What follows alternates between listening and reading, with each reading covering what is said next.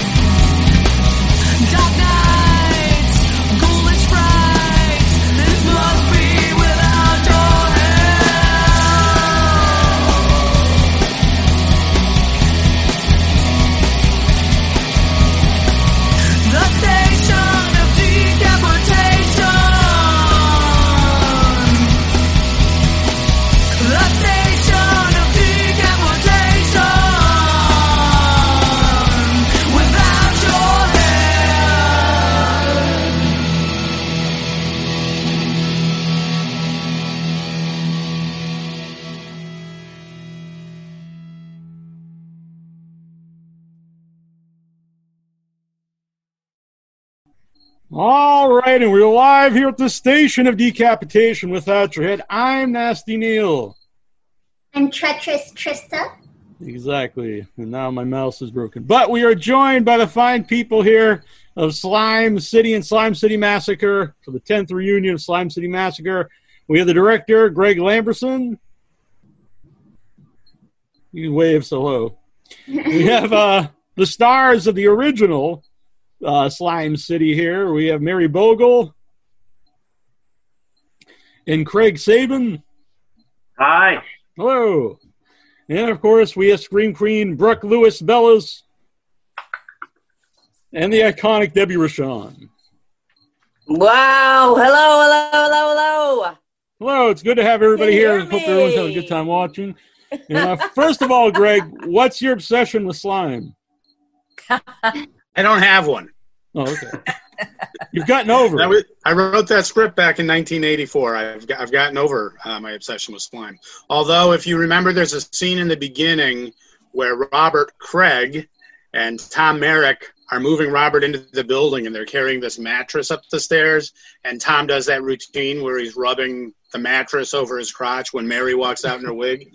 That was actually the mattress I grew up on, and there's a big petrified purple stain on it from the second edition of the slime that came with the worms. I once spilled it. What was going on when you were a kid? There was a connection to my youth there.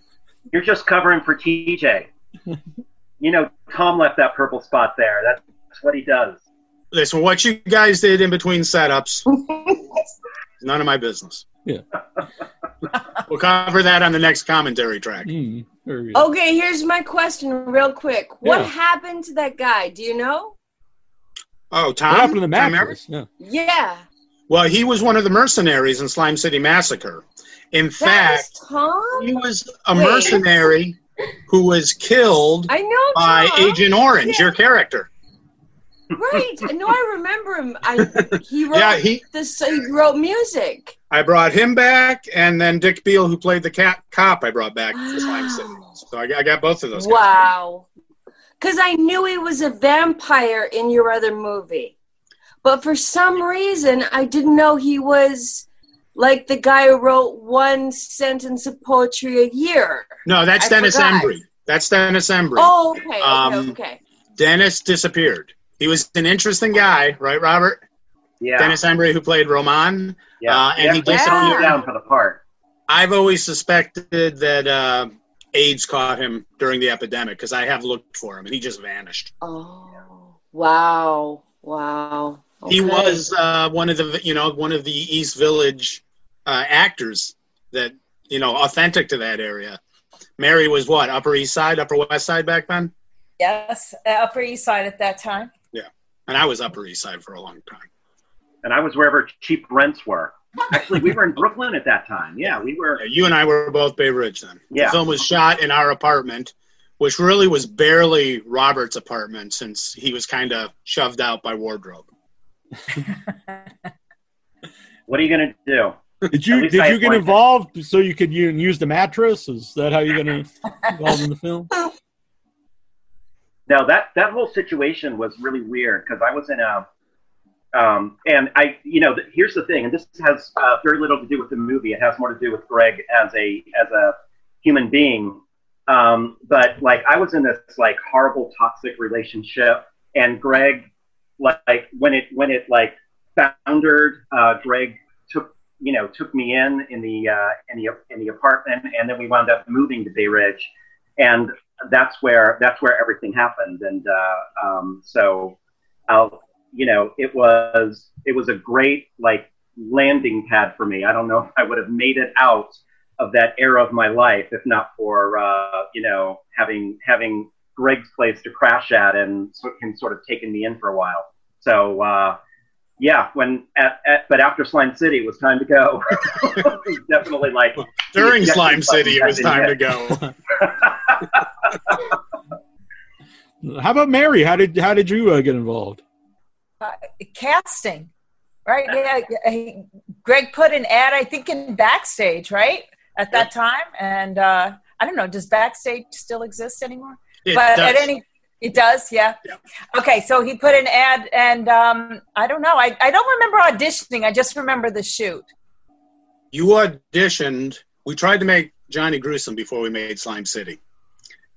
And we didn't make Johnny Gruesome for 30 years. So you sent me a headshot for Johnny Gruesome. Robert, you remember we lived in the studio then, me and Nelson, and we would get like 500 headshots a day. It was insane how many envelopes we were tearing open, and Robert would critique the headshots. And I've never forgotten like when an actress sends a postcard with her doing the goofy face and the serious face and some other expression. Well, they obviously don't know what they're doing. And I was taking all these notes from him because I didn't know. Wait. Greg, get it right. The composite. Yes. Right? Yes. That's what they called it. The 3 personas. Glasses. Glasses and like. Mary did come to the Brooklyn apartment and audition for the part in Johnny Gruesome, and then when that didn't happen, and I remembered that headshot for Slime City. So I mean, she wasn't competing with anyone for that role. She was competing with a number of people though to play the heavy metal vixen next door, and they all fell through. And she actually didn't audition for that one. Mm-hmm. Remember, Mary, the day that we said we were already shooting the movie. So that was just out of necessity that she plays the dual roles. So it was like out of necessity that she played the two roles? It wasn't written that way? No, it was so fun, though. That part was way more fun than Laurie. Thank God that you played both the parts. And you know what? I swear to God, if you told somebody that there were different people, they would believe it. Oh, it took me a while. I'm so surprised by that because to me it just seems so obvious. But people have said that over the years. It's great. Watching the film over and over all these years, I see all the different things people do with their faces. It's just ingrained in my memory, and I see them in both characters. But I never saw Laurie slink out of an apartment like that. I was just thinking about that. How leaves a room like that?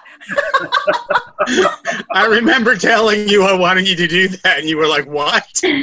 I took directions. That's awesome. That's a classic moment. Oh. So you filmed that at your place, so I assume the cleanup wasn't a big issue then, since it's your Yeah, own. it was rough, especially on Robert. Robert's cleanup was rough. Yeah, we were finding bits of Robert in the shower for months afterwards. Yes. There was the deal was we had Scott Coulter doing the effects. And he did all these applications and the whole mask and everything. And as the shoot kept going, he got more and more quick with taking off the applications. He was very careful to put them on, but initially he was very careful to take them off. He'd get the Q-tip in there and work the adhesive a little bit and start to take it off. But as the shoot continued, we were all getting increasingly exhausted. He just started tearing more and more. And on the last day of shooting, when I wore the application, he didn't even bother taking it off. He was like, "Do it yourself." So I was like, "Oh, yeah." Well, what was some of the interactions like, Mary? Like the slime kiss, when he's covered in slime.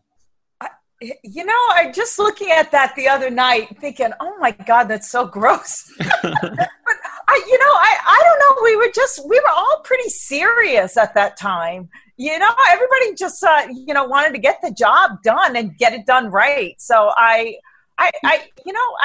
don't actually remember. It's like looking at it now, it's like, how did we do that? But I don't really remember at the time having a problem with it. I don't know. I guess I like slimy men.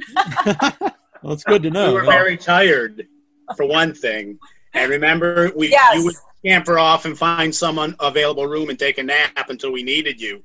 And literally, for one take, I woke you up and put the meat cleaver right in your hand. Yeah. I said, "Okay, get to it."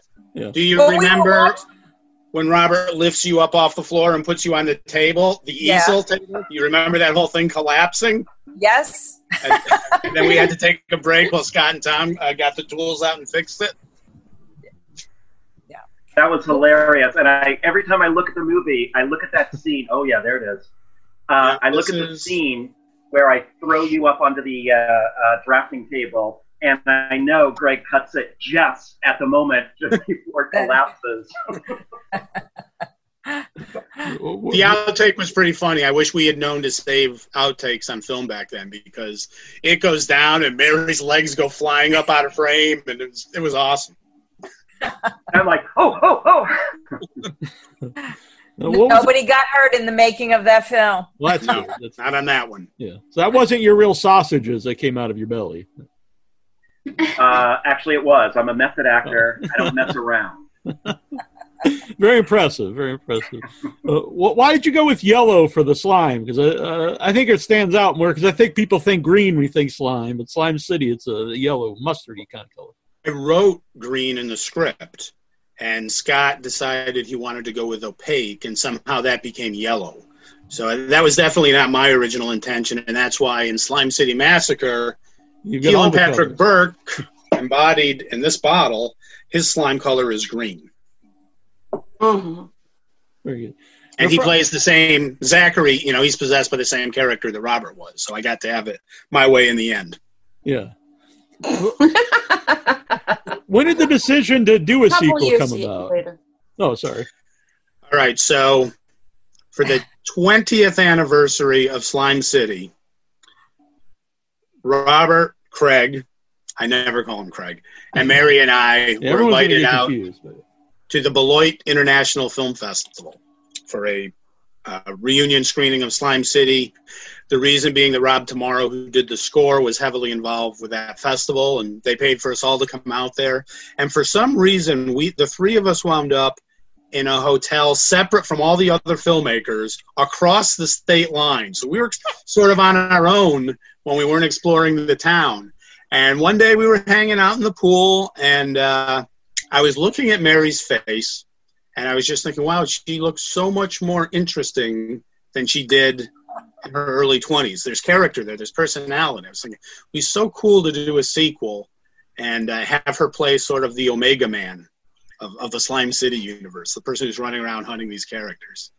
And I had done a music video to promote the rock CD based on the novelization of Johnny Gruesome, which was based on my script.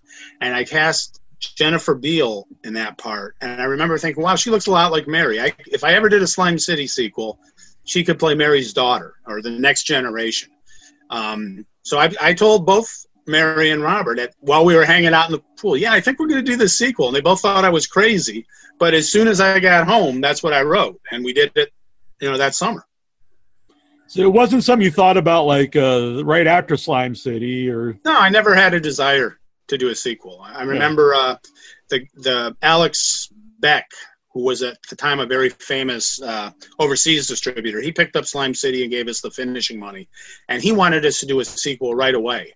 And I said, well, I don't really want to do one. I want to do this movie, Johnny Gruesome, but for what kind of budget? He said, well, about the same thing. And I said, no, I don't want to do a movie for that budget again. It was so hard on us, and we worked for free. And so no, it was never a burning desire. But once we decided to do it, over the years, there were all these reviews that would say, well, the plot doesn't make a lick of sense. So one of the things I was thinking was we could do these flashbacks, and I could make the backstory make sense for people who weren't quick enough to get it in the narration. And if you remember, this is Zachary Devin's book. You can still get it in some occult bookstores. When Robert's character turns it over, Zachary, who is sort of a Lon Chaney figure here, is played by Robert. So, in fact, 20 years earlier, I set up the fact that Robert would play Zachary in flashbacks in a Godfather 2 type of scenario.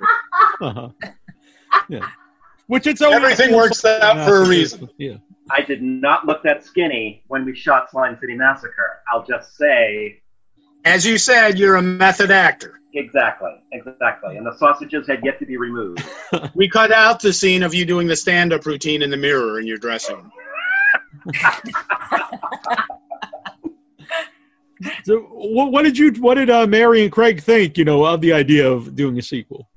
I really think they thought I was just talking out of my ass, but the thing is, once I write something, then I really want to make it. And when I wrote the script, I was really happy with it. So, well, my memory of that is that you had a fairly detailed idea of what the movie would be there in the pool, but you also had an idea for Slime City 3, where I play like some Rudy Giuliani type, and Mary plays some Hillary Clinton type. Mary's Hillary, and you are Cheney.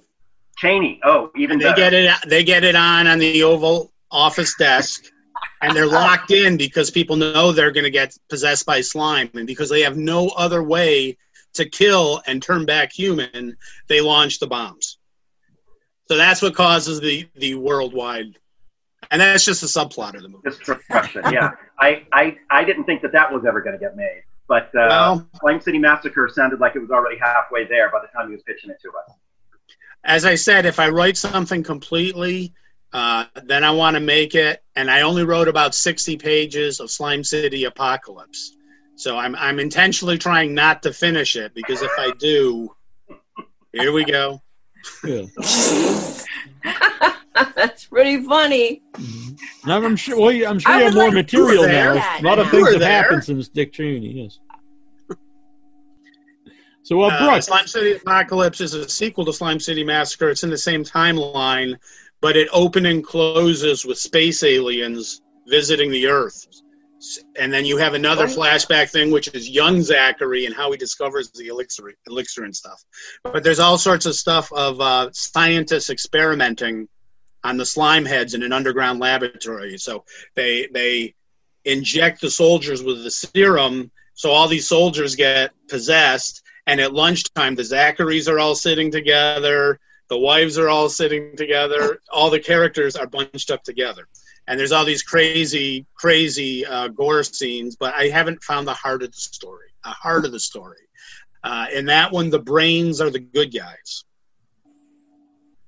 That's a good twist. Do you still have the brains? No, the original brain Mary chopped up. We weren't thinking towards collectors. The slime also made it dissolve. So when we shot that, we had to stop, send Mary to bed, put the brain in the freezer, and I went to bed. And Tom Lawton, who handled the brain, he woke us up when it was ready to be chopped up. Brain Wrangler.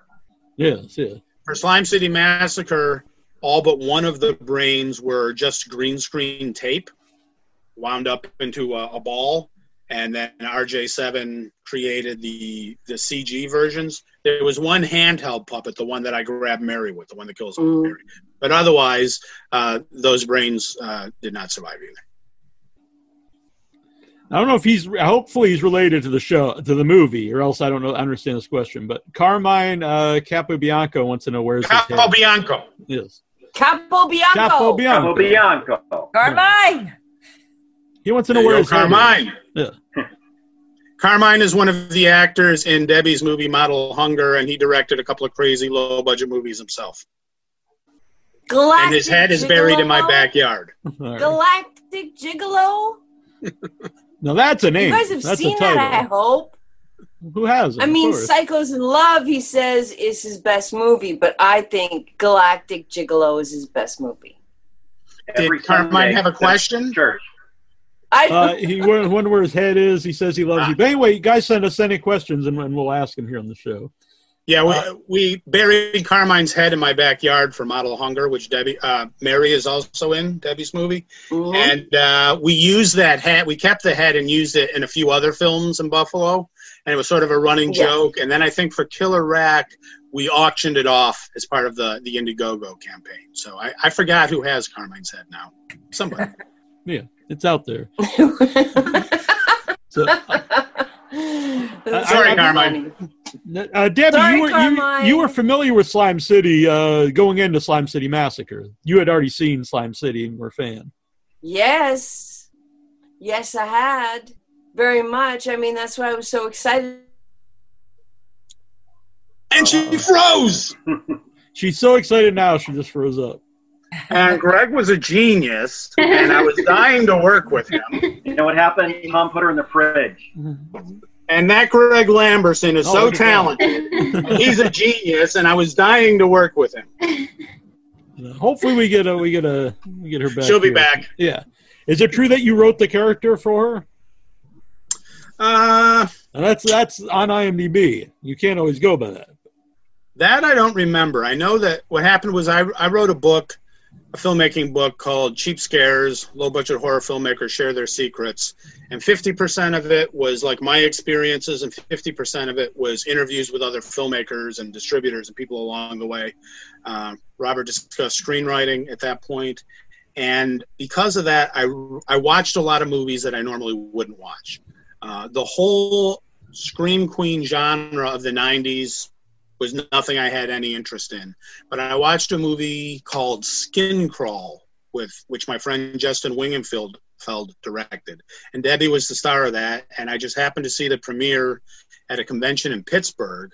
And I knew watching it right away, oh, she's not one of those Scream Queen people. She's an actress who's actually studied lessons. And I did something I never do, which is I went up and introduced myself afterwards and just said how great I thought she was in the film. So once we had money to make Slime City Massacre, she was the only person that I was thinking about for that part. And Brooke, how did you get involved? And did you know of Slime City? So crazy. So at that point in time, it was beginning of 2008.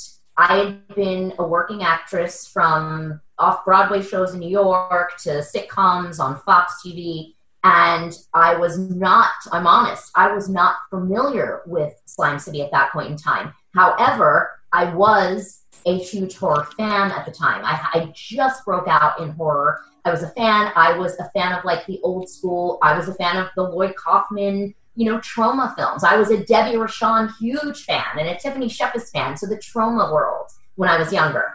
And at that point in time, I had just gotten into the more acting into the thriller stuff, the mystery thrillers, and I had Kinky Killers that I acted in with Charles Durning and Michael Pare on Showtime, and then that got released beginning of 2008, and then I was also shooting at the time I Murders with Billy D. Williams and Tony Todd and William Forsythe and Gabrielle Anwar and Frank Grillo. That being said, I was like becoming immersed in this sort of horror thriller mystery world. unbeknownst to me, Slime City existed, and our friend, shout out Greg, we were just chatting about horror yearbook Will. Believe it or not, I can't believe I remember all this. He reached out to both Greg and I at the same time, and he said to me, "Are you familiar with Slime City and Greg Lamberson?" I said, "I've heard of it, and I definitely heard of Greg Lamberson and his authoring, but send me a link, show me the." So I think I actually went and bought the DVD right away. And the DVD, I'm like, DVD, yeah, the DVD right away. And I'm like, this is amazing. Who is this genius? And I praise Greg all the time, and I mean it from the heart. I'm like, this is so freaking smart. Because I'm such a huge horror fan since childhood, but I love the films that have the brilliant subtext, not just the gratuity for no reason at all, So I'm like, oh, this guy's really smart. I want to work with him. And at the same time, Will was like spinning the wheels and like reaching out to Greg going, you should really look at Brooke Lewis. At the time I was Brooke Lewis. You should look at Brooke Lewis. She's becoming like a new little scream queen because I had these films on Showtime and blah, blah. So that being said, I also was, I'll make it quick, producing a lot. And that was something I think that was very attractive to all filmmakers at the time. And Greg said, set up a meeting, Will. So we bonded right away, I think just on intellectual, cinema alone. And he came to me and said, can you raise a little bit of money and come on as a co-producer in some way? And we also, I had a very close connection. I had just done a film with Lee Perkins. In fact, I saw Irwin Keyes on your intro, so Dahmer versus Gacy. And so that was our big conversation, like, can we raise some money? Can we get Lee Perkins on board? And here we are. And actually, I remember Greg saying to me, like, read the script. If you're going to come on as a co-producer, like, you have a couple options. What would you be inspired to play? And I went right for Nicole, even though she was a supporting role. It just spoke to me, and I love the original so much. And when Greg, I'll let Greg take the floor, but when he had shared sort of the connections to the original Slime City, I was so excited and inspired, and it was like my role to play. Lee Perkins is also here in spirit tonight. Like, it would have been crazy if we had too many voices, but I did want the guys to make a cameo. I'm big on the cameos. I love it, yeah. I actually wouldn't have remembered that Will was the link there. I actually thought it was Lee, so that's interesting to remember. Robert Mary, I don't know if you remember Will, but he did run a horror website, and he stayed with me during Slime City. So Robert, we all spent a couple together. He stayed in my house, and he limped a little bit. And his job really, he had the same role on Debbie's film Model Hunger, which is he basically hangs out and smokes cigarettes away from cast and crew, and everybody basically drifts to him and reveals their most innermost secrets to him, so he gets all the dirt and then comes home and shares it with me. He's got some health issues, so he hasn't been on any of my films in a while, but I miss him. He used to come out sometimes and just hang out for a week for the film festival. Yeah. Wow. Carmine did ask, I have a question for you, Greg. He wants to know, where's your hair? On his head. You showed the bottles with the slime there. What did people actually drink and eat when they're eating the slime or drinking the slime in the movie?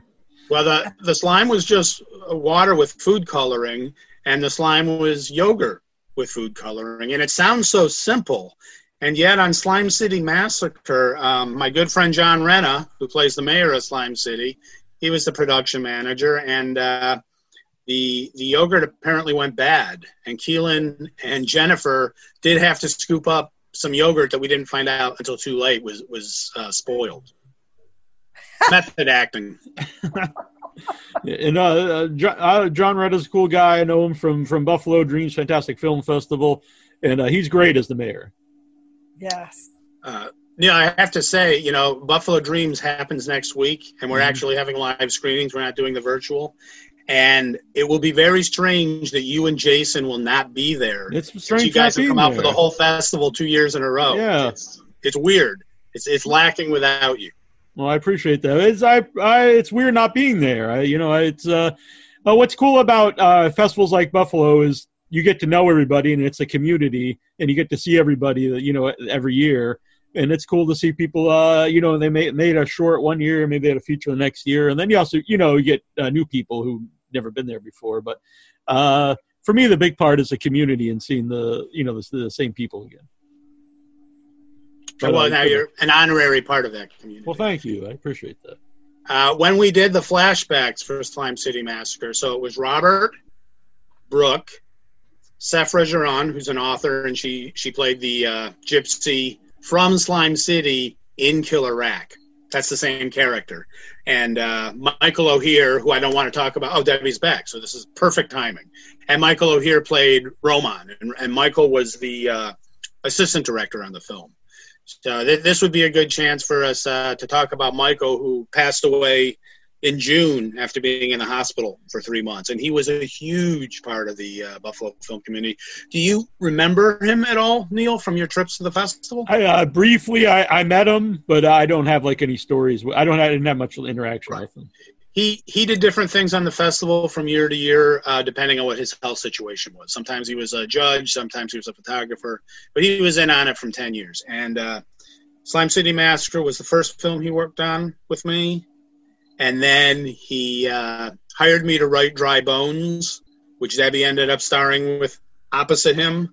He was supposed to direct it, but he was already so sick back then, 6 years ago, I think, Debbie, that he couldn't handle directing as well as acting. And I did not want to direct that film, and it was kind of thrust onto me because we had to finish the movie.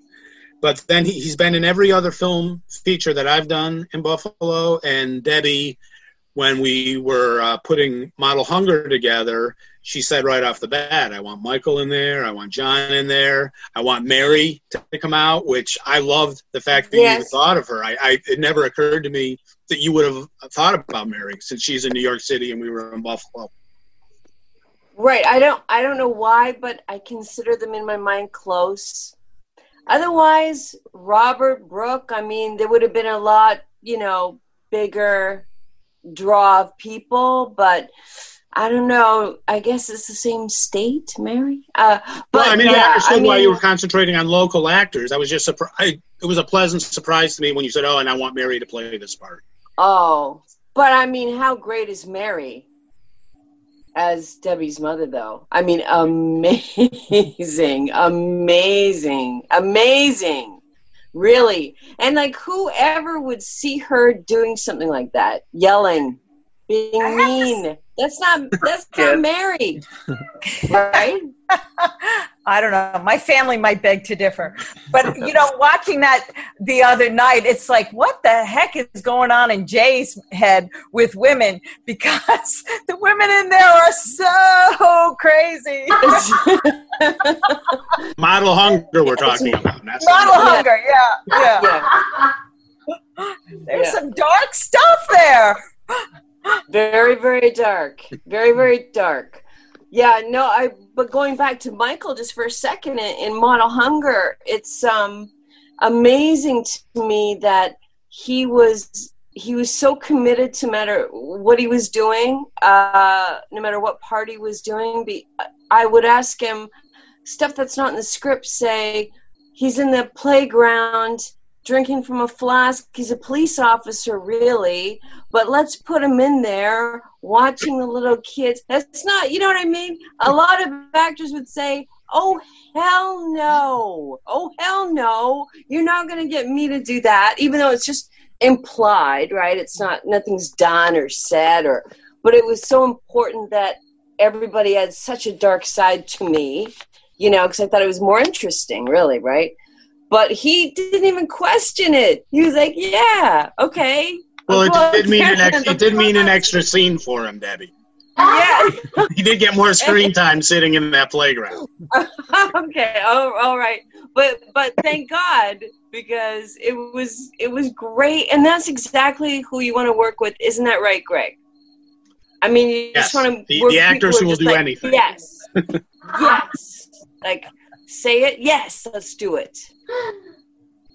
Now that we're all back, I just want to quickly say how much I've been looking forward to tonight, how much I treasure each one of you, how long we've been friends, what good friends we've been, and it's really nice to see you in the middle of this situation.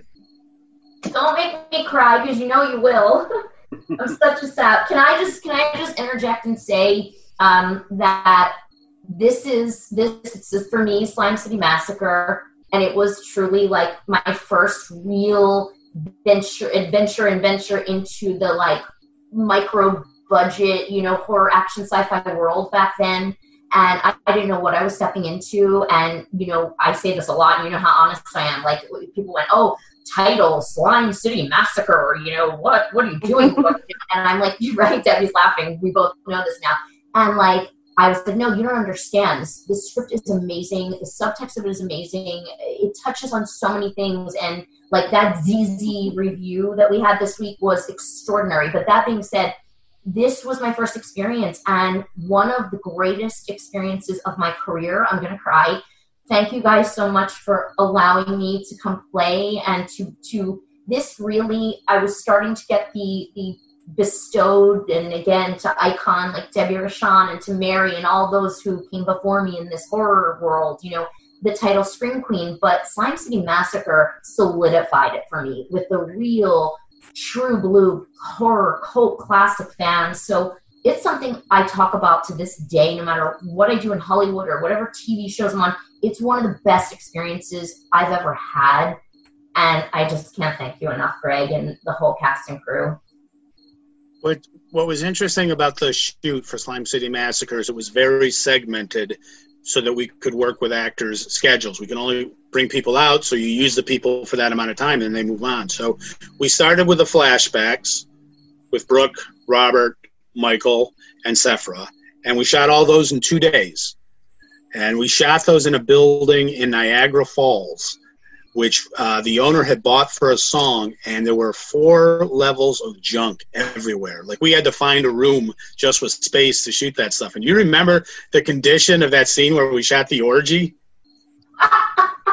Oh, and of course, Sandra was in that as well. Sandra was in there as your daughter, Robert's daughter, who was so funny because she was a last-minute casting choice, and she had a Hispanic accent. She's from Venezuela or Colombia or not Mexico, but another country from down there. So we cast her at the last minute, and then you had a daughter with a Spanish accent. So in the other prequel, in addition to discovering the slime, Zachary and Ruby have to kidnap a toddler from some Spanish missionaries in the Himalayan mountains.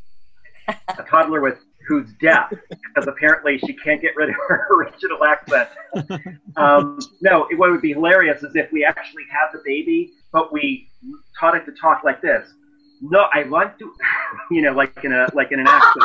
An SCTV skit. Robert's a big SCTV fan. So we shot all of them in 2 days in those locations, and then they were out of there. And then we brought in the core group, which would be Debbie Lee, Jennifer, and who am I missing? Jennifer Keelan. The 4 of them. And we shot the bulk of their stuff. And then some of them were leaving when Mary came in. So you miss Robert. You're both in the same film. Everybody was gone when I got there. Yeah. And then you left and Lloyd came in. Lloyd Kaufman came in. And I was all alone in that house. The last 3 or 4 days of the shoot were just weird because we had all these different actors suddenly, and they all had their own, over-the-top personalities. Not you, Mary. It was such a fun day. What you did overlap with Debbie though on the day when you killed them, didn't you? You didn't. Yeah. Didn't you deliver dialogue opposite them from when you killed them at the end? Yes. No. Twice. Really? Okay. I think, you had one day and then Debbie was out of there. But that was so much fun shooting you stomp on those brains. Remember the balloons? Full of slime? Yes. I definitely remember that. But I just remember having to stay alone in the house. And yes, I didn't like you were alone in Actor House. But it's better than sleeping on my couch like Robert had to and then have me pick you up an hour late and find out about it in a blog that Robert wrote. Is that what happened? I don't even remember. Goddamn internet. Robert, tell us about the blog. Come on. Kept the We journal. need to know the dirt. Yeah. No, if you want all the dirt, you got to read the journal. All right. Well, Greg asked Robert, Craig will call him, if you remember the condition of the building during the orgy scene. So what was the place like? It was a very dank warehouse kind of it was like those places where you see like serial killers hang out, and they're nestled in one corner, and everything else is just empty with all these pillars. Like my house. Only filthy, absolutely filthy. Poor Brooke. It was just rancid. And periodically throughout the day, sewage would get pumped into one of the other chambers. There were all these rooms down there. And sometimes we had to walk through that. Where the guys found the bottles was in that basement. And I remember walking through 2 inches of water the day we shot it. Yeah, they're laying on the floor, like especially the CGI scene where Robert is on top of me, lying on the floor, and then Greg with the tongue. Yeah. Oh my! Yes. Yeah, it was absolutely filthy, but the incredible thing is, Buffalo was so supportive. They made sure they had cop cars all over the place. They were treating us like we were some sort of a high-level shoot, and of course we were in this building that nobody would ever go into. Niagara Falls, not Buffalo ever. Yeah. How about like where a lot of the movie shot, like a big abandoned building? Like where is that? Where did you find it? That is the structures around the Central Terminal, which was this big grandiose train station that we used to have in Buffalo, and a lot of the natural was shot there, and they just allowed it to fall apart. And I couldn't get into the tower itself. I was supposed to direct a film for a producer in Buffalo in that building. When I was walking around, I was like, yeah, that Slime City sequel, I could shoot that whole thing in this building. And I ended up not working with that producer, which sort of led into doing, coming up with this idea that I pitched to Robert and Mary. So I knew that I wanted to set it in that building and make it a post-apocalyptic sequel. I have some guest stars. Come here. Oh, and it's haunted, you guys. It is freaking right, Deb? It absolutely haunted. Is. It was haunted? Hello. How you doing? Hey, Kaylin. It's good to see you guys. Kaylin, I haven't seen you since you were like, how old was she during Slime City Massacre? She was like 3. She was 3 when she made her debut, yeah. Yeah, 3 years old. Look how you've grown. I can't see. There she is. There they both are. So yeah, she had her first cameo. Tamar had a cameo, and Tamar was also the production supervisor. I saw shooting Tamar. Slime City Massacre. I kept cash in one pocket and receipts went in the other, and I would come home and dump them out, and we would put them in a box. But then at the end of the shoot, we had to make sense of everything, and Tamar learned bookkeeping as a result of that. Tamar, the hero. You're great, Widow's Point. They're both wearing their custom Slime City Massacre shirts. Awesome. Oh, nice. There's Debbie. Hi. Everything's froze for me, but I'm assuming. Oh, no. They're wearing you on their shirt. You. Bye. Bye. I will not see either of you this year, unfortunately.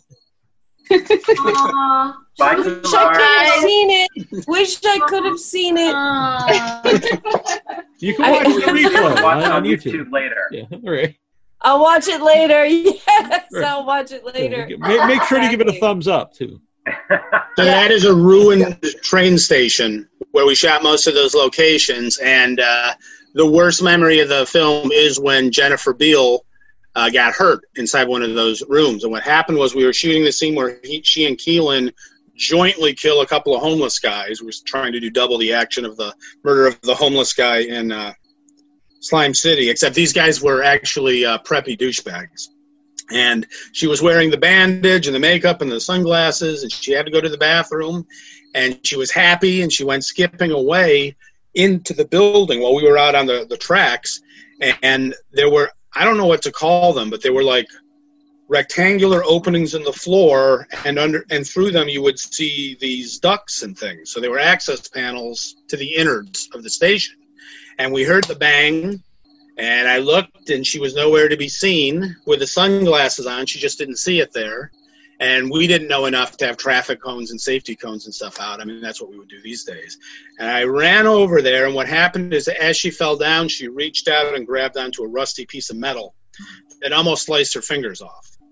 And when I looked down into the hole, she was sort of clinging to the side like Spider-Man. And I hopped down and pulled her out, and we lifted her hand up, and blood was gushing out. And she was like, I'm okay. I can still shoot. And, of course, the ambulance came and the fire truck, and, she had to have surgery. They stitched up her finger, and literally the worst thing that's ever happened on one of my sets. And Debbie had a similar experience with a machete, it's sort of famous, where her fingers were cut. So she told me exactly what was going to happen, how they were going to fix it. Jennifer showed up for shooting, I think the very next day, with a bandage on her hand. So if you watch the film, in some scenes suddenly she has a bandage on one finger, in some scenes her hand's totally bandaged. And we wrote a line of dialogue, I think, to try and cover it, but it still doesn't quite match how the thing comes and goes. But some of us got Slime City Massacre tattoos. Oh, really? Yes. Debbie has one. Jennifer didn't get one, but it turned out that the scar on her finger is an S. Oh, where they had the surgery. Is it? Wow. So that was awful. And I remember after it happened, we tried to go back and finish shooting this scene. I was just like, no, we'll come back to this. Let's get out of here. And Jennifer is married now. She has a cameo in Killer Rack, but she's married and has 3 beautiful daughters, and she's a total mom, and now she's a nurse. And she's her photos that she shares on Facebook are of these 3 girls and her constantly doing outdoor things, riding the horse and stuff. And she did a great job. I was really happy with her. You mentioned Killer Rack. Something I've always noticed about Debbie is she's really good, like kind of the over-the-top comedic performances, like in Killer Rack. Kind of. Go. Well, yeah, and then, but excellent, in Slime City Massacre when you're playing, a dramatic. Of my genre. Well, I actually asked Debbie. I embraced it. I don't know if it was on Slime. You gave it was on Slime City Massacre that I asked you what you hadn't played that you wanted to play, and you said a mad scientist. So when I read Paul's script and Dr. Thulu was there, I was like, oh, it's the natural. It's got to be Debbie.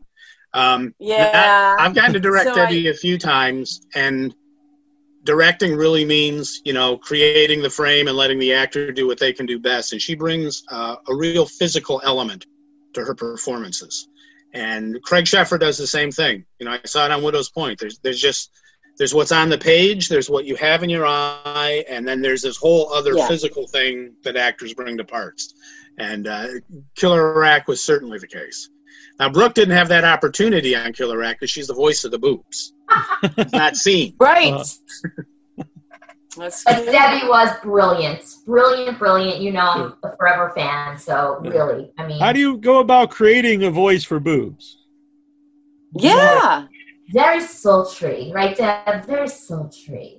Very, well. Very. Right? I mean, and I'm sultry but firm. Yes. Well, she was the sort of empress of the mammary gland. I'm sure Greg could explain better, but Greg directed me. I don't know if he could. Before I went into the voiceover studio here in LA, and he directed me. We did a lot of work together before, from Buffalo to here.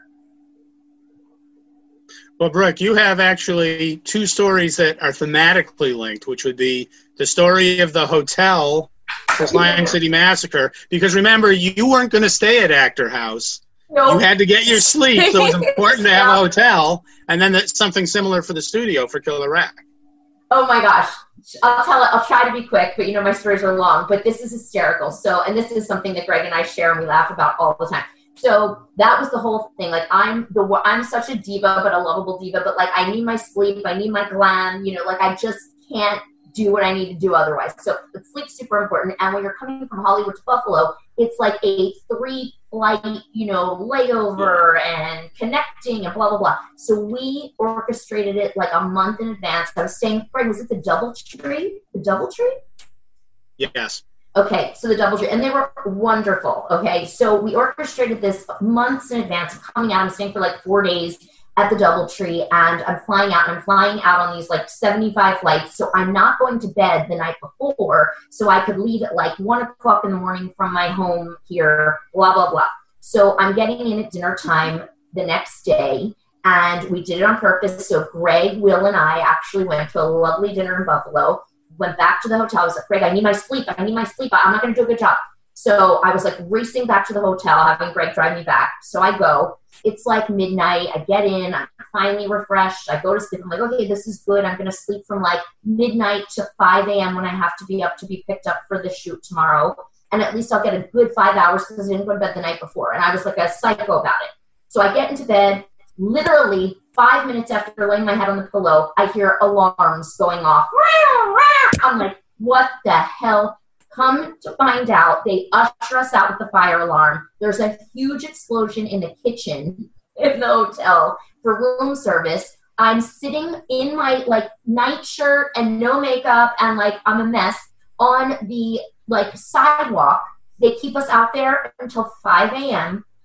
I'm calling Greg, panicking. I'm like, Greg, what do I do? I didn't want to like wake him up.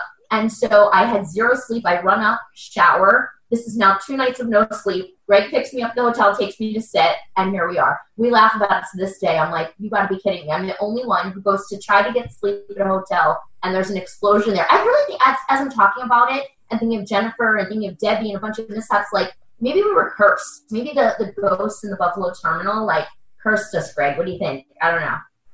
I think Greg pranked you. Like blew up the kitchen of the DoubleTree just to show you to stayed at the After House. Debbie, do you remember your arrival in Buffalo for City Massacre?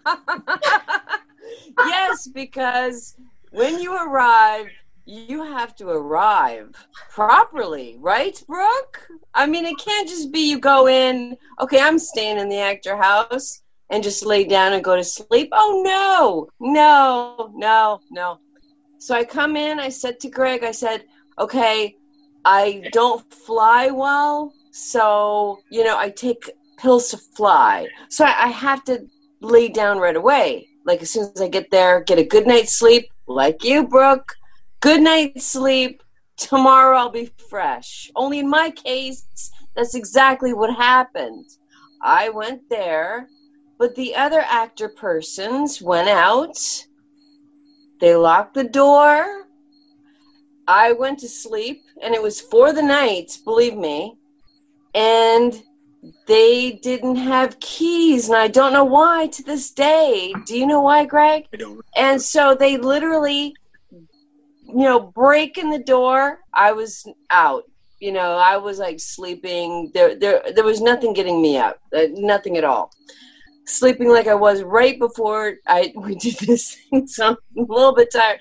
But so finally, I think it was John Renna. He busted the window so that he could put his hand through and open the door and let the people in. So on the first, I guess my first night, people were already staying there, I think. We broke the door to get in, so I don't know if he got his damage deposit back or what, but I may be so mistaken. That was my first night. I may be mistaken, but I believe that John Renner threw himself on the sword, and that Lee is actually the one who broke the glass to unlock the door, because Lee also had some anxiety medication that he had to get in, and they kept calling you, and John kept calling you, and I remember John saying, Greg, you want me to break the window? But I think Lee had already broken the window at that point. Now, Actor House. What? Actor House. You're always looking for an inexpensive place to put actors up. And at one point, I think I was trying to get a higher budget. I had a friend who said, "Oh, I can raise $150,000, no problem." Well, he couldn't. It's always a problem. We ended up making it for $50,000, and we only had $35,000 when we went into it. So we're looking at all sorts of ways. And I remember I didn't even know Debbie. I'd only met her once. She was excited about doing the project, and I said, it's not going to be what I thought it was. I'd still love to have you involved. She was totally up for it, whatever the guerrilla circumstances were. What I ended up doing was there's a row of college houses that were empty for the summer. and they were unfurnished. Mm-hmm. So we got one of these places for a month, which worked out well, and got a bunch of inflatable mattresses. And I mean, Mary, by the time you showed up and everyone was gone, it must have had a lived-in feeling, right? Yeah, that's one way to say it. Yeah. Smell, maybe. It was fine. It was just I was alone. I didn't want to be alone. There were critters. There was. She's right. Lived in New York City I all your gotta life. bust in, Mary. I know the critters in New York City. Okay. There was a lot of rats. There really was. Under Is that the what porch. you mean? That's Yeah, true. yeah. There was tons of rats on that front lawn under the porch. But the one thing I did not really on the like set, just in the living quarters.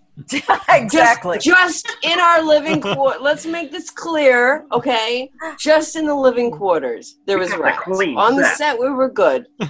But Mary didn't get to experience that. I don't think any of you guys got to experience the fact that, I don't know if it was John Renna, but whoever set things up for us, the four of us, like the colored slime people of the actors. Right. We got, and I still have mine, a flashlight, a coffee mug, like a water cup, all in the color of your character.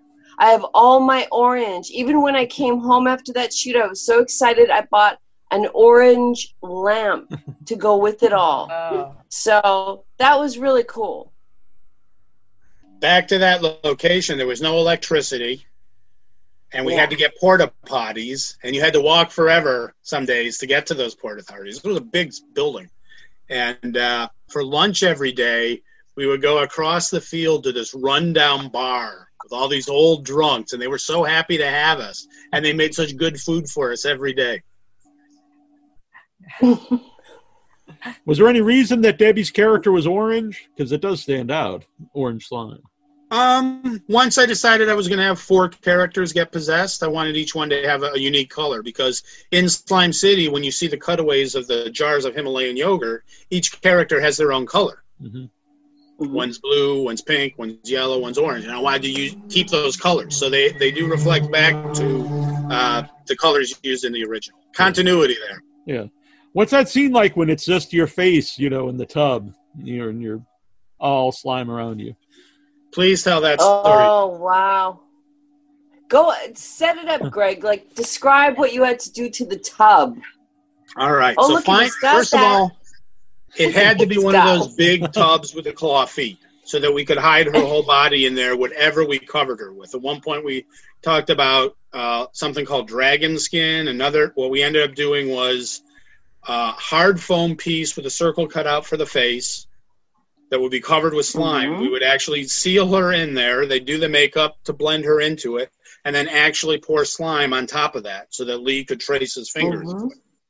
And what they did a good job. I mean, I give the effects guys worked so hard on that film for no money, and had so many things they had to come up with. But they didn't quite plan on putting something at an angle for her to lay back on in the tub, so it was really uncomfortable. And I remember them walking her out with her face sticking through this huge foam piece to put her in the tub, and she looked like a person wearing a giant dandelion costume, one of those kids' plays. Yes. So she got in, they sealed her up, and then some metal was digging into your back, I remember. Yes. And the makeup got messed up getting her in position. So we suddenly had this thing where we had to doctor the makeup. We had to get her scenes, which were really important scenes. Those scenes of her in the tub are my favorite in the film. And the problem was that like every 20 minutes or so, the longest train on the planet would pull into this station, and we'd be shut for like half an hour of it pulling in, rolling, slowing, stopping, making noises before it pulled out again. So I just remember us furiously running to get as many takes as we could. And Debbie was a champ about it, but I do remember her saying at one point, just do it. Let's just do it. Just get the It was not that different from the moment Robert had on the original Slime City.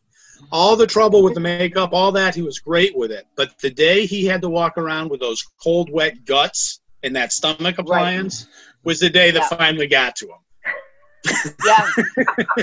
I believe it. It was summer in New York, and I was freezing.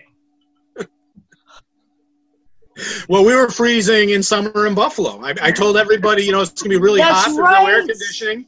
And inside that building, it was super cold. I remember Jennifer and Keelan in their slime sex scenes, just teeth chattering. Yeah. What about your decapitation scene? How did you do that? Did you actually cut a hole in your floor? Or? Yeah, what the effects guys designed, and the reason that you have that black and white checkered pattern, we had an actual kitchen in that apartment, but we wanted the apartment to look smaller, and that's why we put bookcases to hide our living room. So the dining room is really the living room in the film, and then the actual living room is Roman's apartment. So those were part of the same apartment. But we created that floor, and we got the appliances and stuff, and we made a kitchenette like you would have a studio apartment. And then we had these kids from the building in the Bronx built an elevated floor, like 2.5 feet off the floor. And Robert had to go under there and stick his head through, and then he had to get sealed in. And we had a door cut off in half that we put up so it matched. And the crawling brain, once Robert is out of there, Tom Lawton is underneath the floor. There's 2 rods under the brain, and he's just doing this. That's how it crawls across the floor. And if you look, when Mary runs across the floor to kill the brain, that's the elevated floor, and it's covered with slime, and it's slippery. Yeah. You didn't land on your ass, but you definitely did a foot skate across that linoleum. Die, God damn it!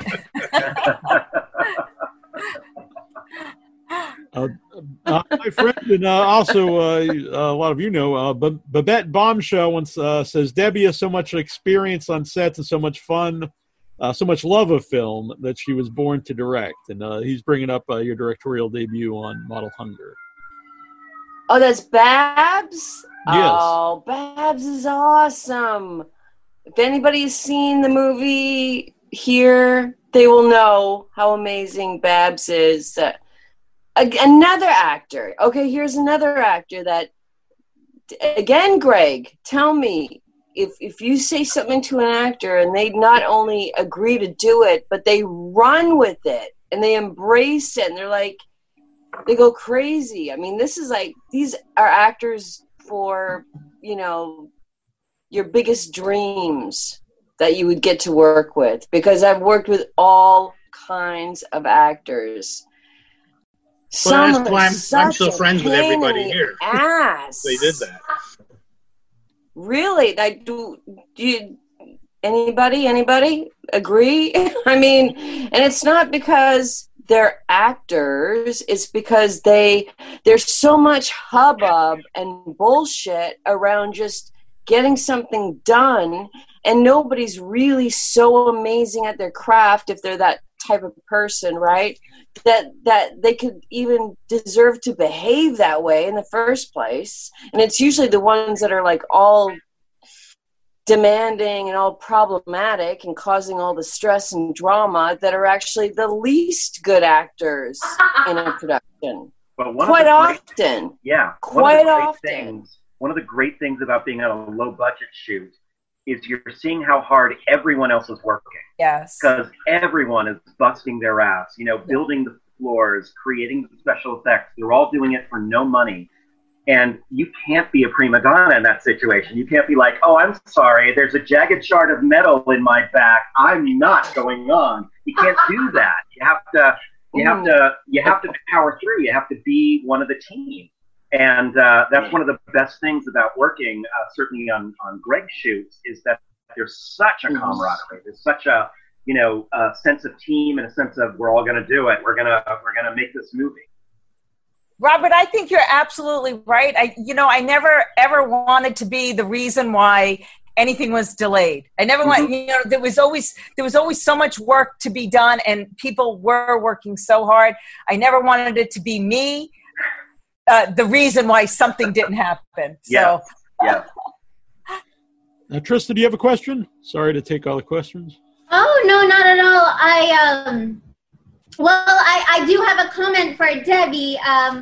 Debbie, I'm a fan of your work, and we're actually scheduled to be shooting a film together. And I don't know if you know that, but it's called Killer Babes and the Frightening Film Fiasco. Yes, I do know this. Yes. And I wanted to show you that I'm not one of those terrible actors that you're talking about. The pressure's on. Are you sure? Are you sure? I think so. I was on set in a movie with her. She's very good. I have a story to tell about Debbie directing on Model Hunger. And getting back to Michael here, Michael was in like 5 of my movies, and we worked on a ton of other things together, and he made sure that I knew that Debbie was his favorite director. He told me that many times. But I remember we were shooting a scene with a couple of actresses on Model Hunger, and they were inexperienced actresses. We went through a lot of casting on that film to get the right ones. And I just remember one of them kind of casually making a suggestion to the other actress. And I have never seen anything like that. I've experienced it. Like the other day, I showed a script to a kid that I want to help me out on what I want to do sometime. And I wanted him to check out some locations and stuff. And he said, I have a dialogue suggestion. I just said no in capital letters. No. But I remember Debbie turning to one of the actresses and saying, "Don't you ever tell another actor how to perform." Yes. and she didn't burst into tears. She took it to heart, and but that is something that I had never thought about. And just that moment really did make me think, yeah, right. Actors do not need other people coming at them with suggestions on how to create their characters. Right. Well, you collaborate with the director or possibly the writer or the writer-director if it's the same person, but never another actor.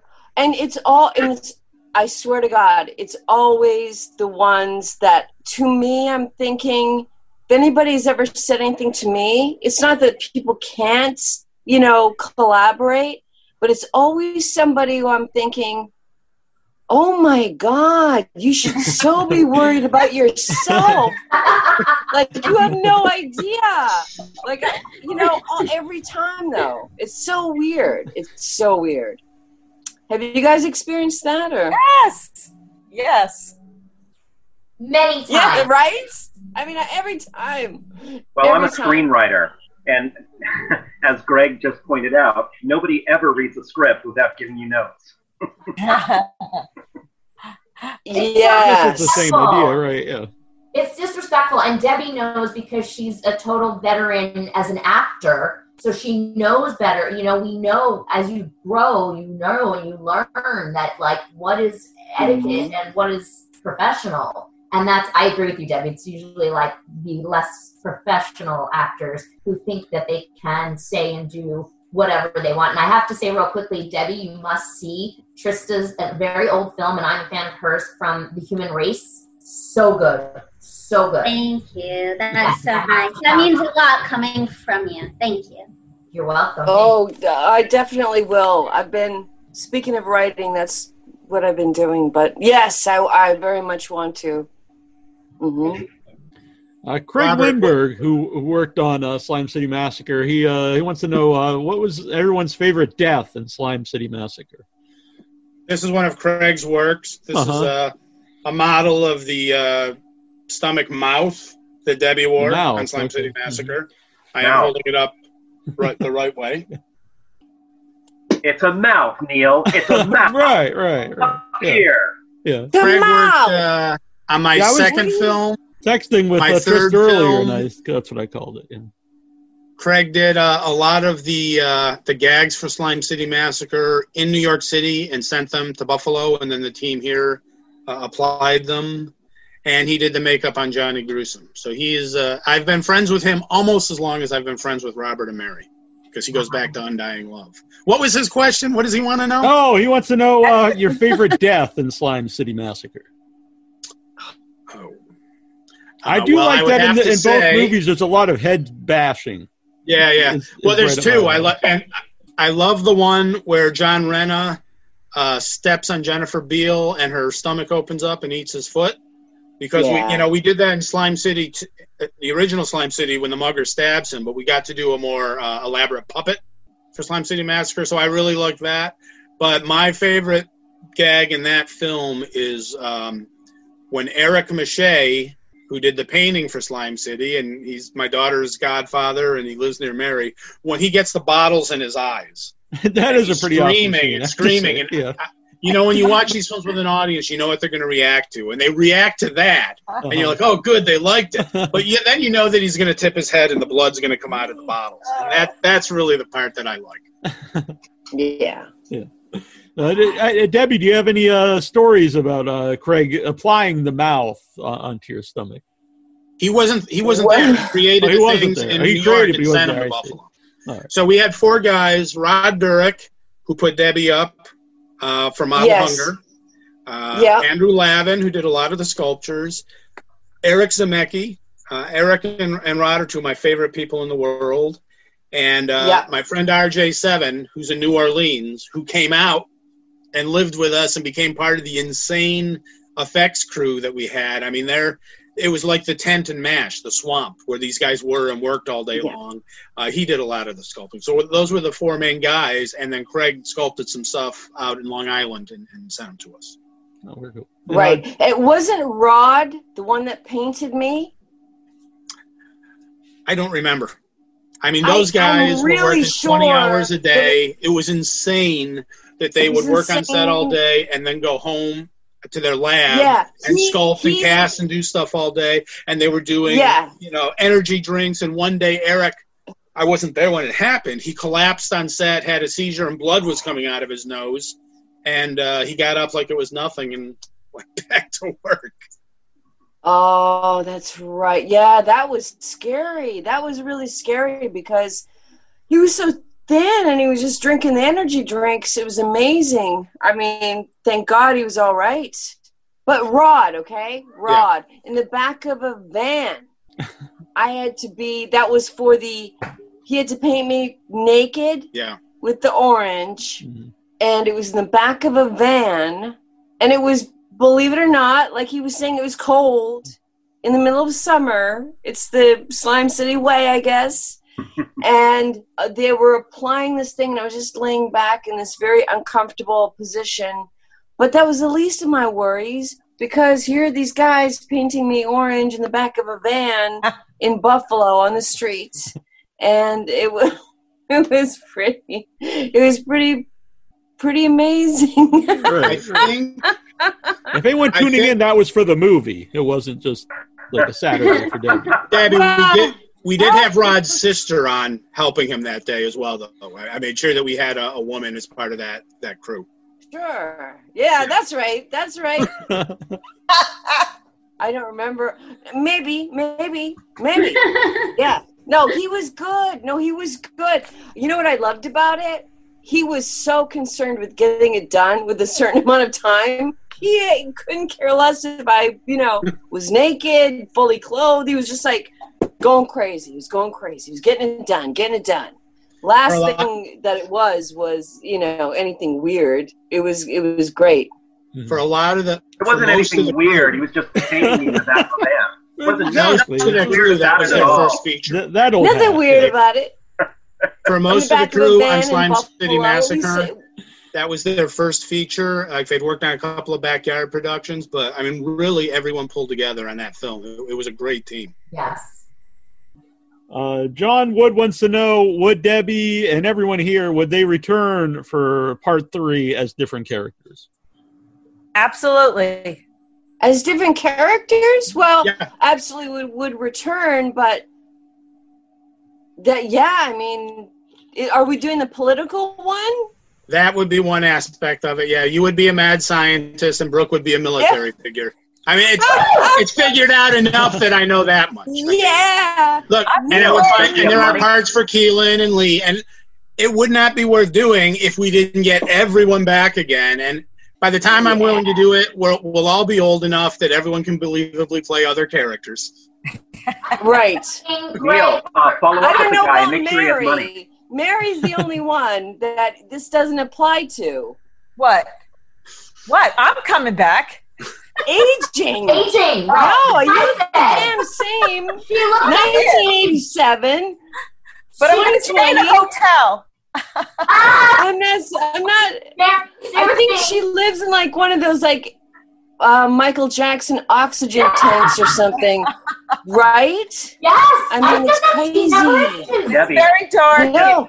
with very Michael dark. Jackson.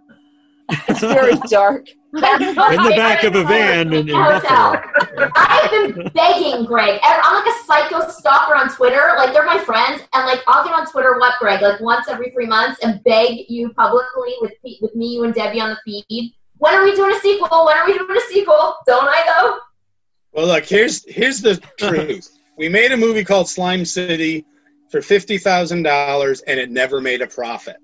And even though because of bad distribution, I mean, Right. dishonest distribution.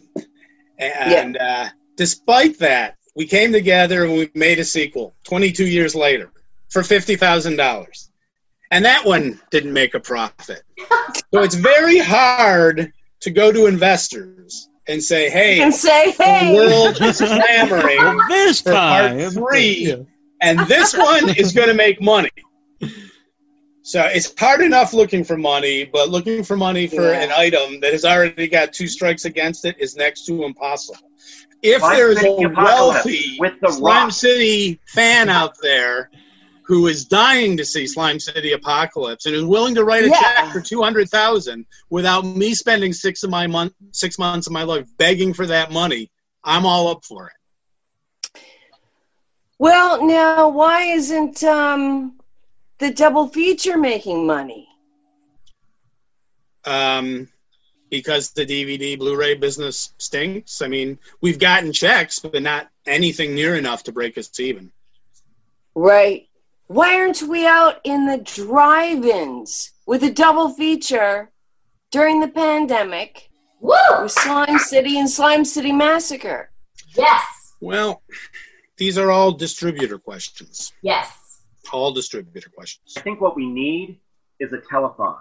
I think we need to do like a Slime City Slimathon. Massacre telethon and actually like decapitate somebody on the telethon, like put applications on kids, and have people like with Coke bottles coming out of their eyes, blood gushing out of their eyes, right there on TV. Do like a Zoom version of that, attach it to PayPal. Let's see what we can do. We got to make an event. It'll go viral. Will you sing and dance, Robert? Or will you sing and Mary will dance? If you want to make money, I won't dance. Don't ask me. I mean, Debbie, you made Model Hunger for around the same budget, and you know the realities of money coming in from distributors. It's rough. Well, very difficult. I mean, I do and I don't because it's not financially my movie, but the problem with Model Hunger is it was just, whatever I wanted my cut to be. It wasn't like, and that's why it does not stream anywhere. Tubi, actually. Tubi. So I can't say nowhere, but nowhere that charges money. Because, and forget about, like, if it's a rough movie or if it's a smooth movie. Forget that. It's the content is too crazy. Like, just from the get-go. And then, you can go from there. But content is too... right. Too crazy. Has streaming destroyed this type of filmmaking? Well, the internet has certainly destroyed any possibility of independent filmmakers making money. I have made one movie that turned a profit, and that was the movie I produced for Sam Qualiana, Snow Shark, Ancient Snow Beast. And the only reason it turned a profit was that we made that movie for $6,000. Wow. These distributors do not pay money up front unless you have big names and real production values, and even then, they usually don't get what they're worth. It's all back end deal, and the back end is shit. It's absolute shit. Right. I'm not going to say who it is. And But one person involved with Slime City has an agent, gets a new agent every 10 years or so, and I hear from that agent, why hasn't this person seen money from Slime City? Are you kidding me? What? It's been released on You released 100 copies on VHS last year. Where's the profit? And I'm like, do you know how hard I've had to work just to keep these films available so that people can see them, so that they're not gone and forgotten? There's no money coming in. We never broke even. This thing's not going to make a profit in my lifetime.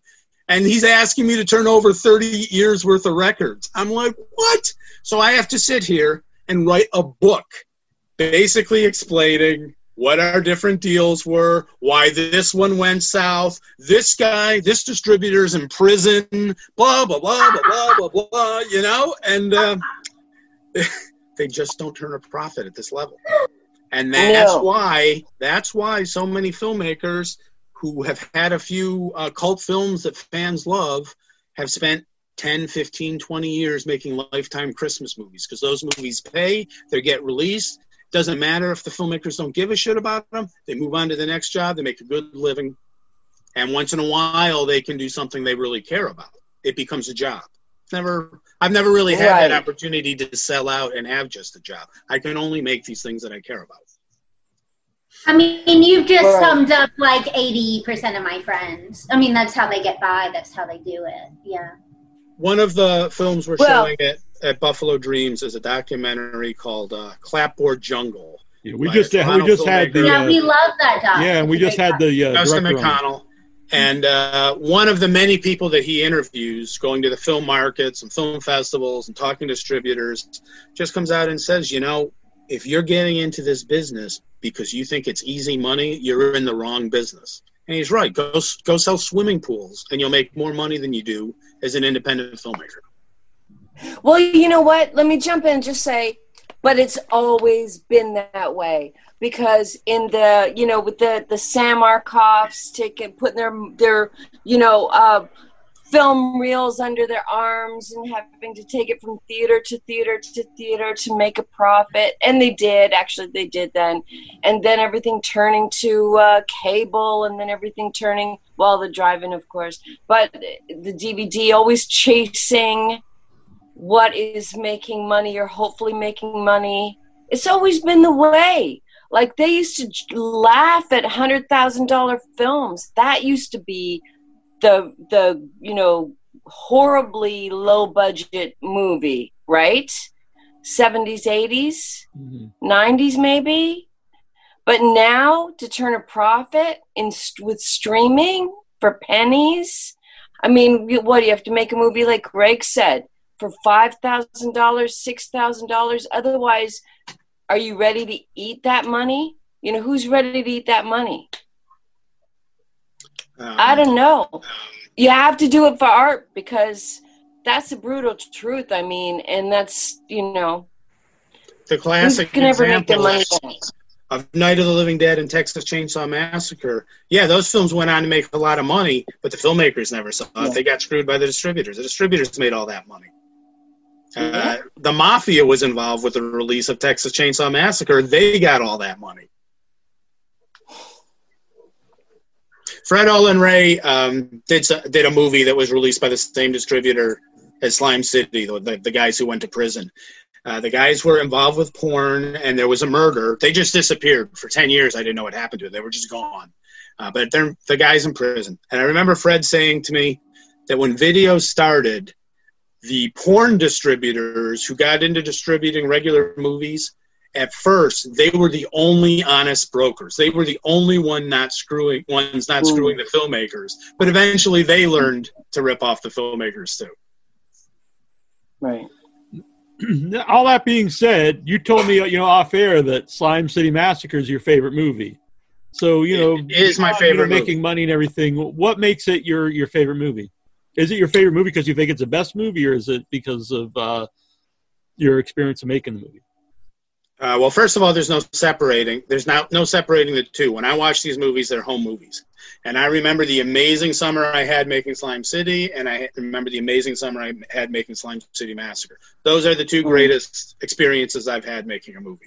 And I have worked on ones with much bigger budgets at this point. The last two had $250,000 budgets. Different set of headaches. You know, there's always headaches. They're just different ones. Slime City Massacre, of all my films, is the one that is the closest to what I wanted it to be when I wrote the script.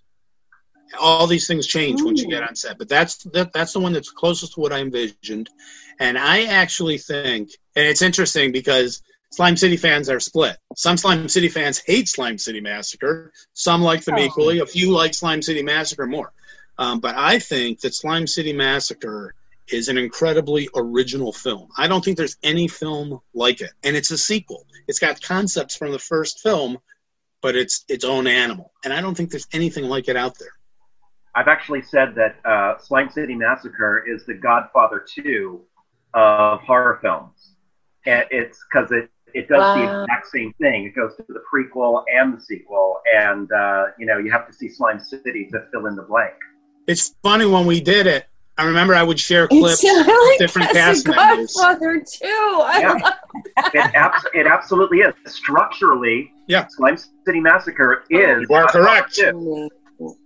And in Slime City Apocalypse, when Zachary and Ruby come back from the Himalayas, Godfather 3. Yeah.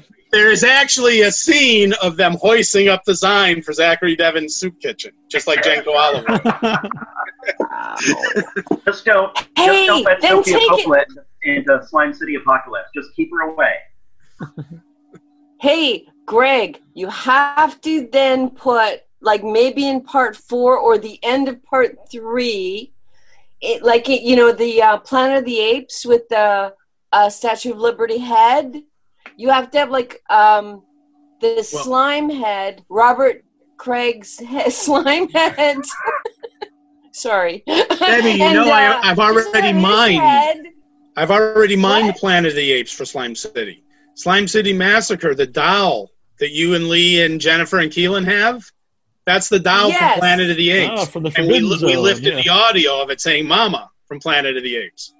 Oh, we can't use his head in the end of part 3. Sort of repeating my own obscure joke. Dirty slime people or something. Time to slime. Time to slime. Yeah. Be awesome. For Mary and Craig, how do you compare the two movies since you're in both of them? Well, it's funny because given that Slime City Massacre was made for the same amount of money, it's stunning to me. Its cinematic, ambition. And I have to say, I think that Slime City Massacre is the better movie because there's less me in it. Just everyone else bringing their talents to bear and all the different stories that are allowed to thread through it. It's just such a wonderfully exquisite little narrative ballet. I'm just a huge fan of that movie, and all the performances in it are just remarkably committed in a way that we weren't ready for in Slime City. We did our best, but when even me and Mary coming back for Slime City Massacre, we came back loaded for bear. It was a whole different experience. There was none of that trepidation, none of that, am I doing this right? Sort of anxiety, just a lot more confidence, a lot more fun. I will always love Slime City. It's just a great movie. It's such a work of integrity. But Slime City Massacre is it's an explosion. It's just a different film and really wonderful for what it is. I just loved it. I thought it was great. I agree. What I love about, I'm going to cut in. Mary, let me just say this. Yeah. I love Slime City because why? It's a slice of a time that you can't recreate. And it is so good. It's original. It's 87, right? 1987, released in 88, I guess.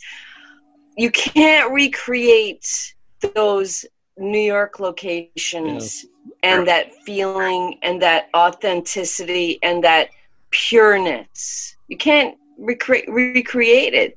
Anyway, sorry, Mary. No, I agree. I agree, Debbie. When I watched it last week again, when we were doing it, you don't ever think you're doing a period piece. But when I watched it the other night, I'm like, wow, it really is evocative of the 80s. It's just every piece of wardrobe. We were also young and trying, I think, so hard with Slime City Massacre. So, that is just, I think, a piece of our hearts. And then for Slime City Massacre to come back, it was like, I don't know, almost like coming home. I know for me, coming up to Buffalo, my mother had just died 3 weeks before. So to come and to just kind of get out of my head, get out of my own way. And it was just so much fun to do Slime City Massacre. So for me, it kind of just took me out of my life and away from everything that I was thinking, and just threw me into something that I'm just really proud of. The production values look so good. That set is amazing. That building, all of the acting talent is in it. It really holds up, and it was really fun to watch again. Yeah. Kind of what Debbie just said there. I mentioned on the show a lot. I always like those, like that era of New York movies that are really gritty and, like the Basket Case and Maniac and just any kind of movie from that era from New York, big or small, even like Taxi Driver. They have absolutely. Love it. Time capsule movie. Yes. Yeah.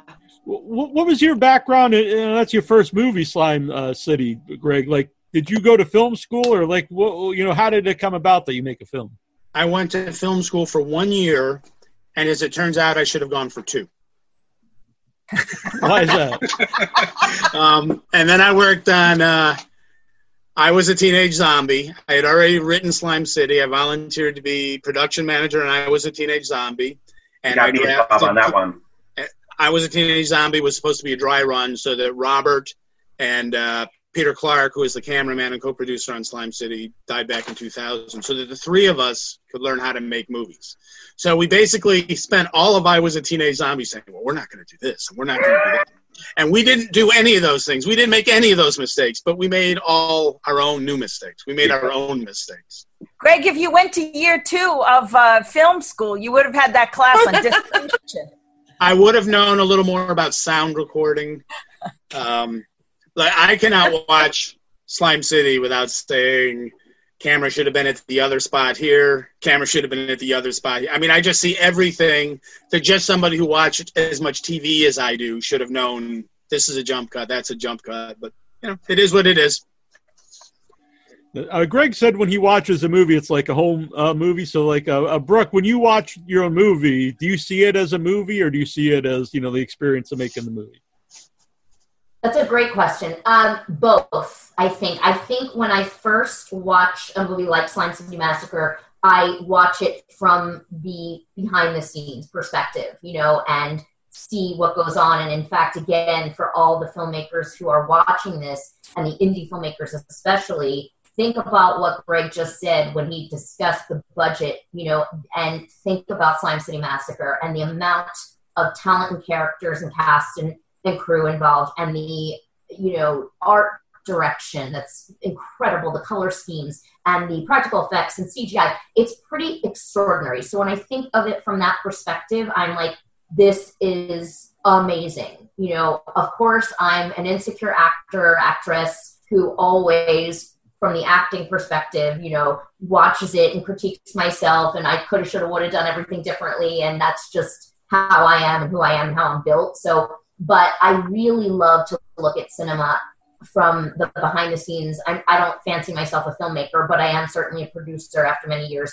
And I can pick out the every nuance now and the technicals. And so I do watch films from that perspective now. Tristan, did you have a question? No, I don't know. I was so into what you were saying that I forgot about my questions. But I'd like to piggyback on I guess what you're saying, because I'm the whole time you were talking, I was like, how do I watch movies? Like, I'm trying to see if I can relate to you. And I think when I was watching Slime Cities, I really just watched them as films. Like the way, Greg, you're saying, you can tell stuff, like as an audience, I couldn't, not at any point did anything like that occur to me. The only thing that was happening, the only thing I was like, are they both married? Like maybe that was the one thing I was like, oh, like halfway through the movie, by the way, I was like, oh, I've been watching the same actress. But besides that, I guess I want to talk about the end of Slime City, Mary, and how fun was that? Or were you just exhausted because you were working so hard? Because as an actress, I was like, this is what I want to do. Like, this looks so fun. I know he talked a little about how the floor was manufactured and how the big kitchen battle was scene, arranged. though, yeah, the big fight scene. But I'd love to hear it from you as an actor, how that went. Well, it was technical. I remember it being very technical. And I also remember, I mean, Greg's not kidding. I would be sleeping in a corner and they would wake up and put the meat cleaver in my hand because time was short and we had to get through it. As a matter of fact, when we were watching it the other night, my husband said, "Oh, you just woke up there, didn't you?" I was like, "You can't tell that. That was acting there."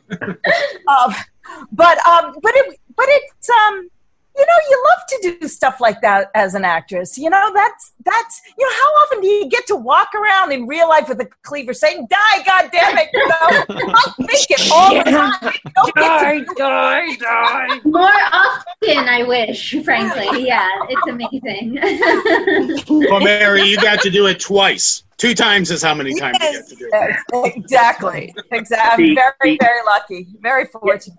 But the whole thing about that last scene, how long did that take to shoot, Greg? How long did we give her? 5 days. 5 days. 5 20-hour days. Non-stop. And like towards the 4th day, we were all too comatose to have any experience of it at all, except we're doing it. And that's the great thing about you know, Greg's preparation for all of that was he knew what he wanted to shoot. And he knew how he was going to do it. So we were just totally in his hands. He would like what Mary said, put the meat cleaver in the hands. We do what he says. We go back to sleep. And there wasn't as much you know, preparation on our parts. It was just do what Greg said. It was also kind of like, I love that. Wait. Do what Greg says, then go back to sleep. Do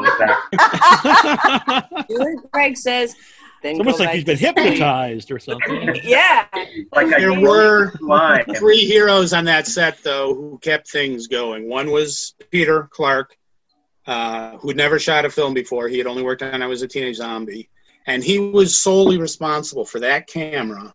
You remember we played Frisbee in the park one day, and he got those big yellow boils on his back, the size of quarters, and they were full of yellow pus. He really became a slime guy. And Mary, when he shot that dance in Nicole's apartment, that apartment was well over 100 degrees, and he had to lug that big film camera, and whatever professionalism there is technically on that film is because of him. And then the other 2 were Scott and Tom, the effects guys, who at least worked on trauma films and understand how sets should work and were able to guide us when they were on set. You know, they weren't on set every day. Guide us on how things should be done.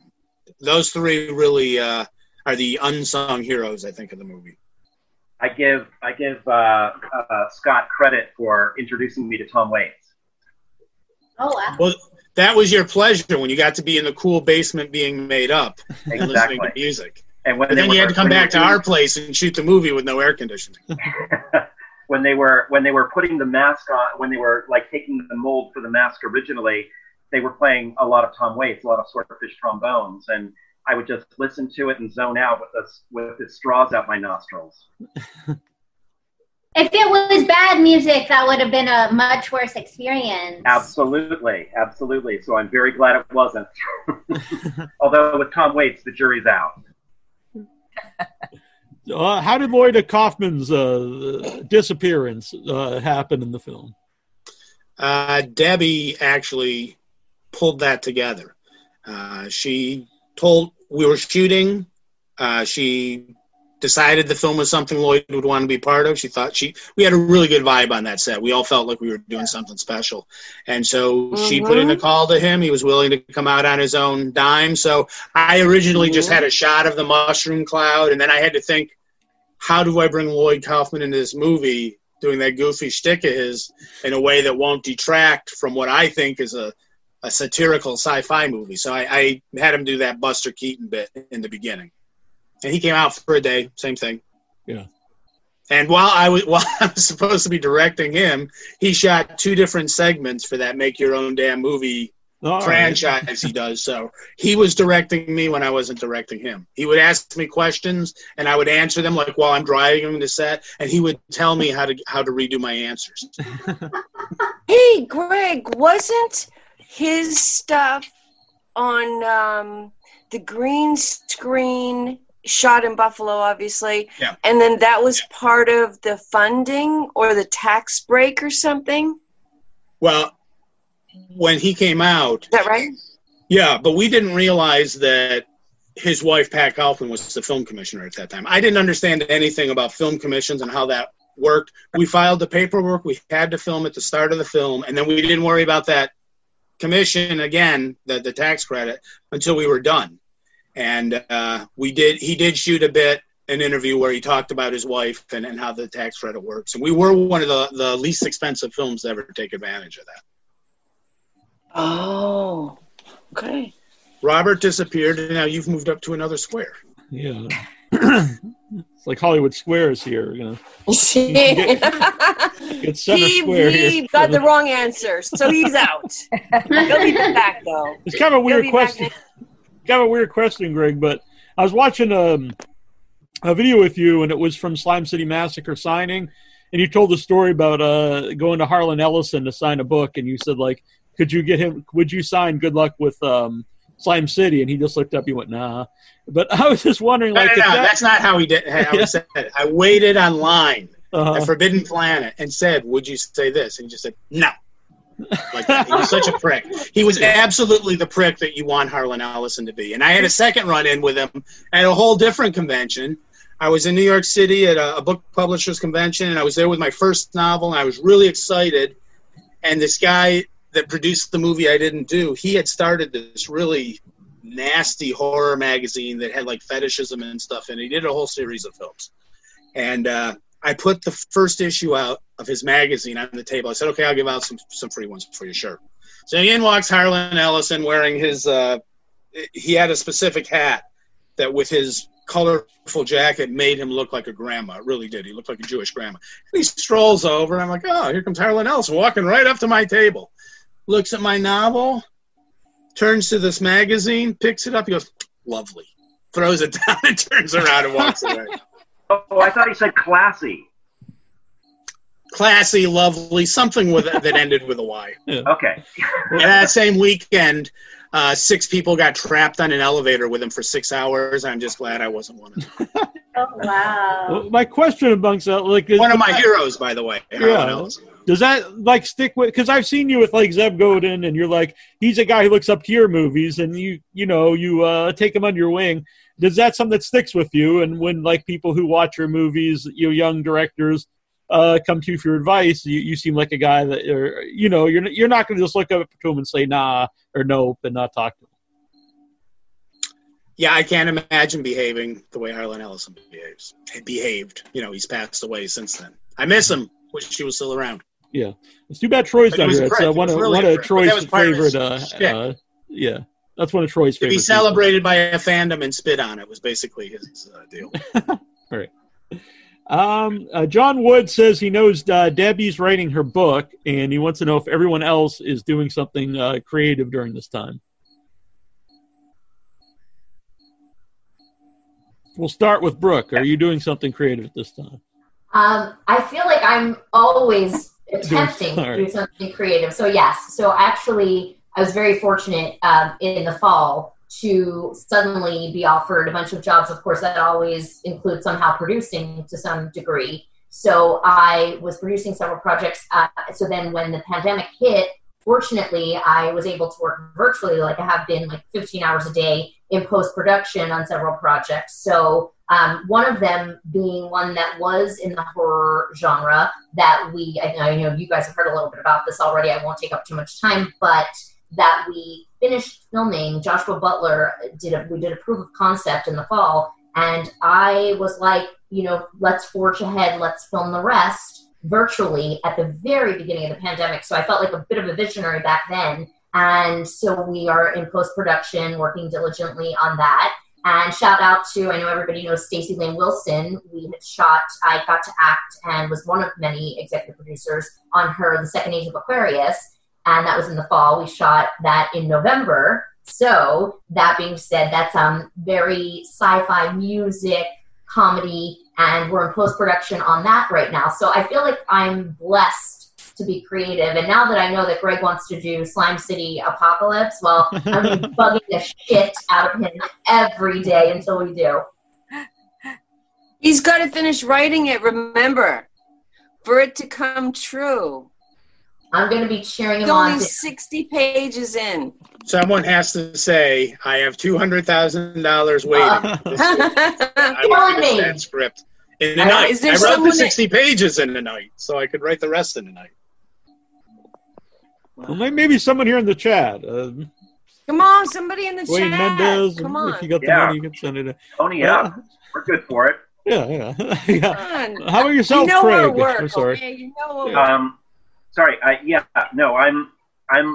I'm a writer, so I'm constantly writing. And right now, there's a screenplay that I wrote about a family that comes together over a Christmas dinner. It's kind of Hallmarky, but a little darker. And it looks like somebody wants to make it and shoot it in Scotland. And I don't know how they're going to do it because it's quarantine. But we'll see if that happens. Well, that's probably why they want to do it in Scotland. Yeah, Scotland. Nobody wants to shoot in the U.S. now. Things are being shot overseas. That's what's happening. Yeah. They won't let you in, though. Hopefully, no, they don't want me in. Yeah. Hopefully, they won't shoot it at the Trump golf course. Golf course there. Hopefully, we'll be able to avoid that little slice of Americana. But keep your fingers crossed. We'll see if it goes. Hardly anything does. But it's a fun script. How about yourself, Mary? Me? Yeah. Well, I'm not doing any acting work. I became a physical therapist a couple of years ago, but I did join a women's drum group. So I've been doing that for 2 years. That's pretty awesome. So drumming. I've been very creatively drumming.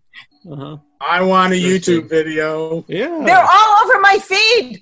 I haven't seen any of these. What's that? I see all the political posts. I've seen no drumming posts. All right, I'm gonna make that happen then. Okay. I have posted quite a bit over the last 2 years of the drum group. These. I'll share these into the Without Your Head group for everyone.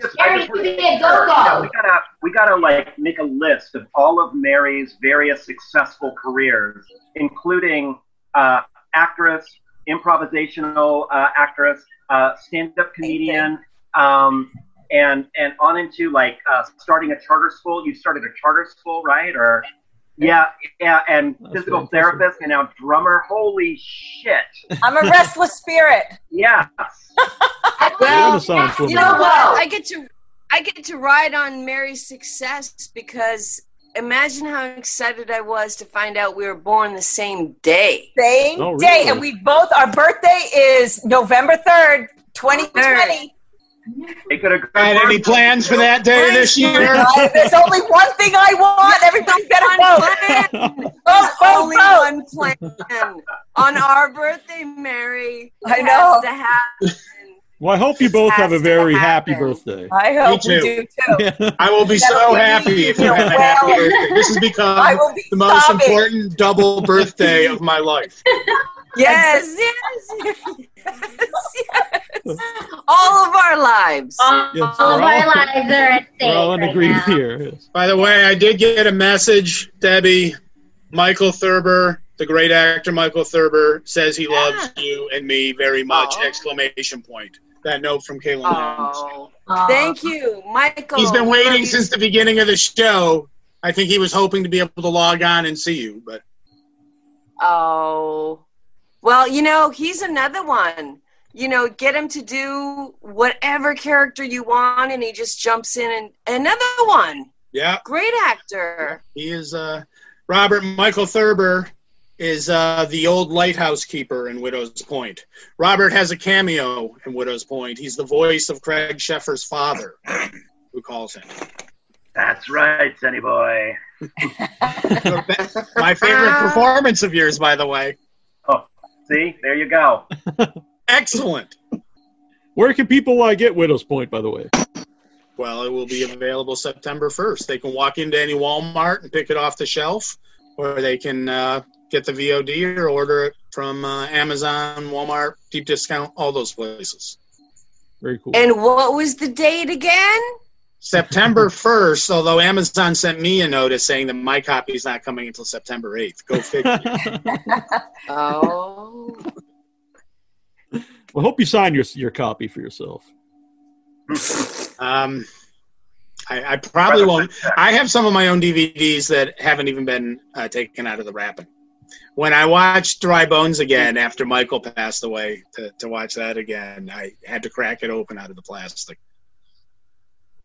I don't often watch my films again because I have to watch them so many times during post-production that it's weird when I do go back. And I know some of you watched Slime City and Slime Massacre again in preparation for this. I didn't do that. And for one of the reasons is I have seen Slime City so many times with a live audience over the last 10 years, and a number of times with Robert and Mary, that watching it without a live audience, it's like MASH, the TV series, is available, and you have the option of getting rid of the laugh track. I like having the laugh track when I watch Slime City. So I like seeing it with a live audience. I have to say, seeing Slime City with a live audience takes it to the next level. There's, watching it on video in your living room is one thing, and it's like, oh, gross, look at that. But then you see it in the audience, and the laughter starts rolling, and it's like, oh my God, this is great. Well, that's I would like love to see that with an audience. It's like the first time we all saw it, Robert and Mary, in New York City at the Bleecker Street Cinemas. Yes. We're ready for the screams, and we got a different kind of scream. Were you surprised by that, Greg? The reaction the first time you saw it? The obvious jokes that are in there were intentional, but a lot of the stuff wasn't. And of course, Eva Lee, who says "you crazy bastard," that's a whole story in itself. just trying to get a performance out of her for that line took hours. I had to learn to love it as a comedy, and then it was made harder by the VHS release because they did a full frame instead of letterboxing it the way I wanted it to be. So it wasn't until the DVD came out that I could sit there and watch it and say, okay, this is fun for what it is, flaws and all. Mm-hmm. But it looked awful on VHS. And there's a whole sub-culture of the fans that like the VHS, and it sells for a lot on eBay when somebody has it. But that is absolutely the last way I would ever want anyone to see it. Right. To answer the question, I know you have. What are you doing right now during this time? What do you do? Because he asked what everyone was doing artistically or creatively right now. Well, I've got 3 screenplays that I'm just polishing and polishing and polishing because there's no chance of making anything anytime soon, unless you want to jeopardize people, which I'm never going to do. I do have Widow's Point coming out. I've got a film festival starting next week, which takes up an inordinate amount of time. And the distributor for Widow's Point has Clint Morris, who does press, lining up tons of interviews for me and Sheffer. So this is like the 3rd one I did today. The other day I did 4. So that's kind of what I'm doing. I'm doing a lot of press at the moment. Babette brings up here the group experience of a live audience is a dying thing. People watch movies in the palm of their hands. You just talk about like watching on the phone. It's a heartbreak because the modern audience doesn't know what they're losing.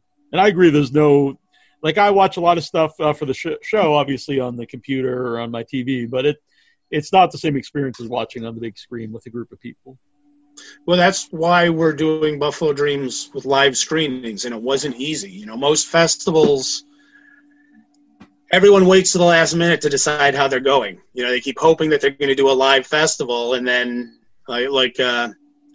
Sheffer won Best Actor at Crimson Screen for Widow's Point until 2 weeks before that. They thought they were going to be able to have their screenings. Things got worse in the Carolinas. They ended up just canceling it and giving out the awards, and that's fine. Some planned ahead and made the decision to go with the virtual screenings. Problem with the virtual screenings is that distributors don't want to give up those virtual sales, so it's not appealing to them. Other people are postponing.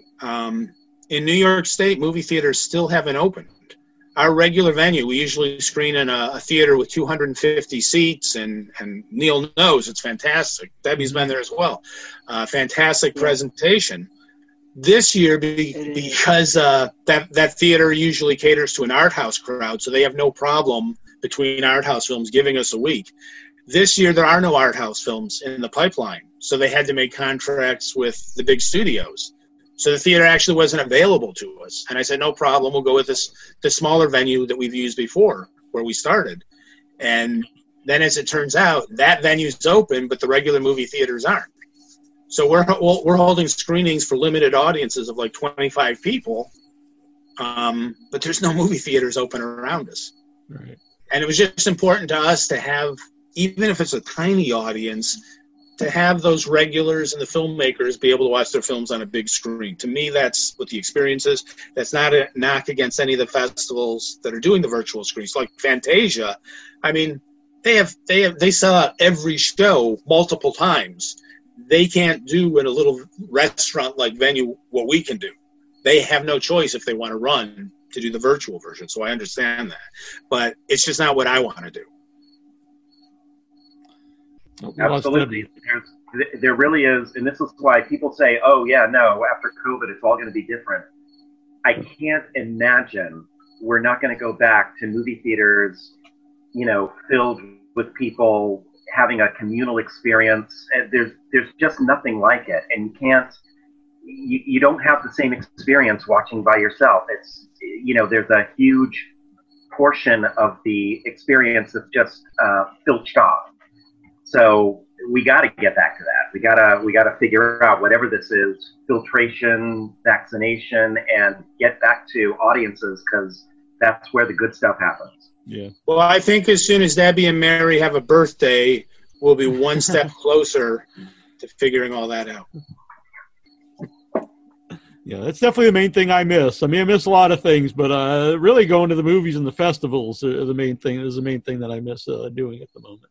That's the only reason why we went to video. We used to just do audio show, but, you know, at least this is some type of interaction. Yeah, no, exactly. But I went to see The Invisible Man.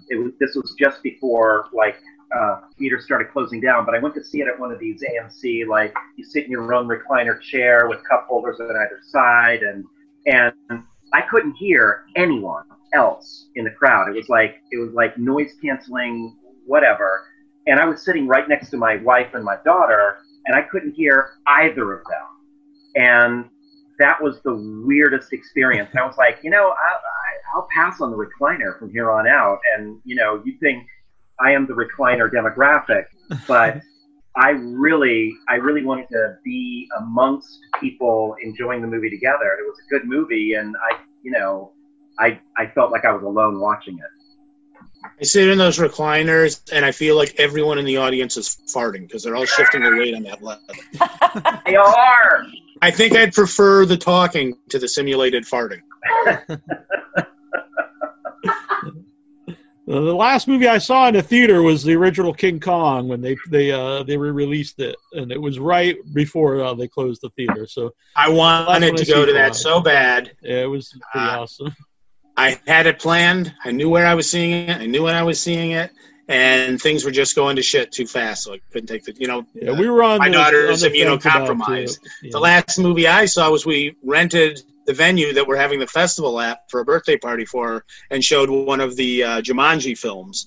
And I'm glad we did it because so many of my friends from around here came, and the next day we went into lockdown. Yeah. So it really was sort of like the last hurrah type of feeling. Mm-hmm. If it's the last movie I see for a while in the theater, at least it was King Kong. Yeah. It wasn't the Troll movie or something. I've seen it 3 times in a theater. Oh, really? Each My time- first time I've ever seen it in the theater. Each time projected on film, though. But I was, my wife and daughter understood I was going to drag them to see it again. Neither one of them were excited about it, but that was the plan. Yeah, it was a great experience. So we missed Debbie here, but apparently she's writing a book, so that's exciting. So where can everyone? Well, first of all, you can't really get Slime City Massacre right now. You can get it on Blu-ray. Oh, you can get the Blu-ray. Okay. The Slime City Massacre Blu-rays available, and Slime City, Killer Rack, and Dry Bones are all out on DVD. They can all be purchased from alternativecinema.com. Okay. Physical media should be the way for horror fans. Sorry. I have a big stack. Well, I have some behind me, but I have a big stack upstairs. Yeah. How do I know those aren't empty and just for show? You can open them. Actually, This one Greg, the doesn't work. cases- This is the very first VHS tape my mom ever bought me, Creep Show, and I wore the tape out. It doesn't work anymore, but I kept the case because it's pretty sweet. Just so you know, Greg, the empty cases are more expensive than the actual DVD anymore. So The original Slime City VHS. Oh, very nice. The original. Mhm. There's the Japanese version. What a weird way to promote that film. Just T. Clay Dickinson's bloody head. So they do some Over there. stuff on the back. Yeah. Do you Hard have any plastic. control on that, like what they put on the cover? No. I did. I had a really bad experience with Johnny Gruesome. I hated that artwork that they forced on that so bad, and I think it sank the film. For Widow's Point, the sales agent Devil Works, I made it clear I had to have.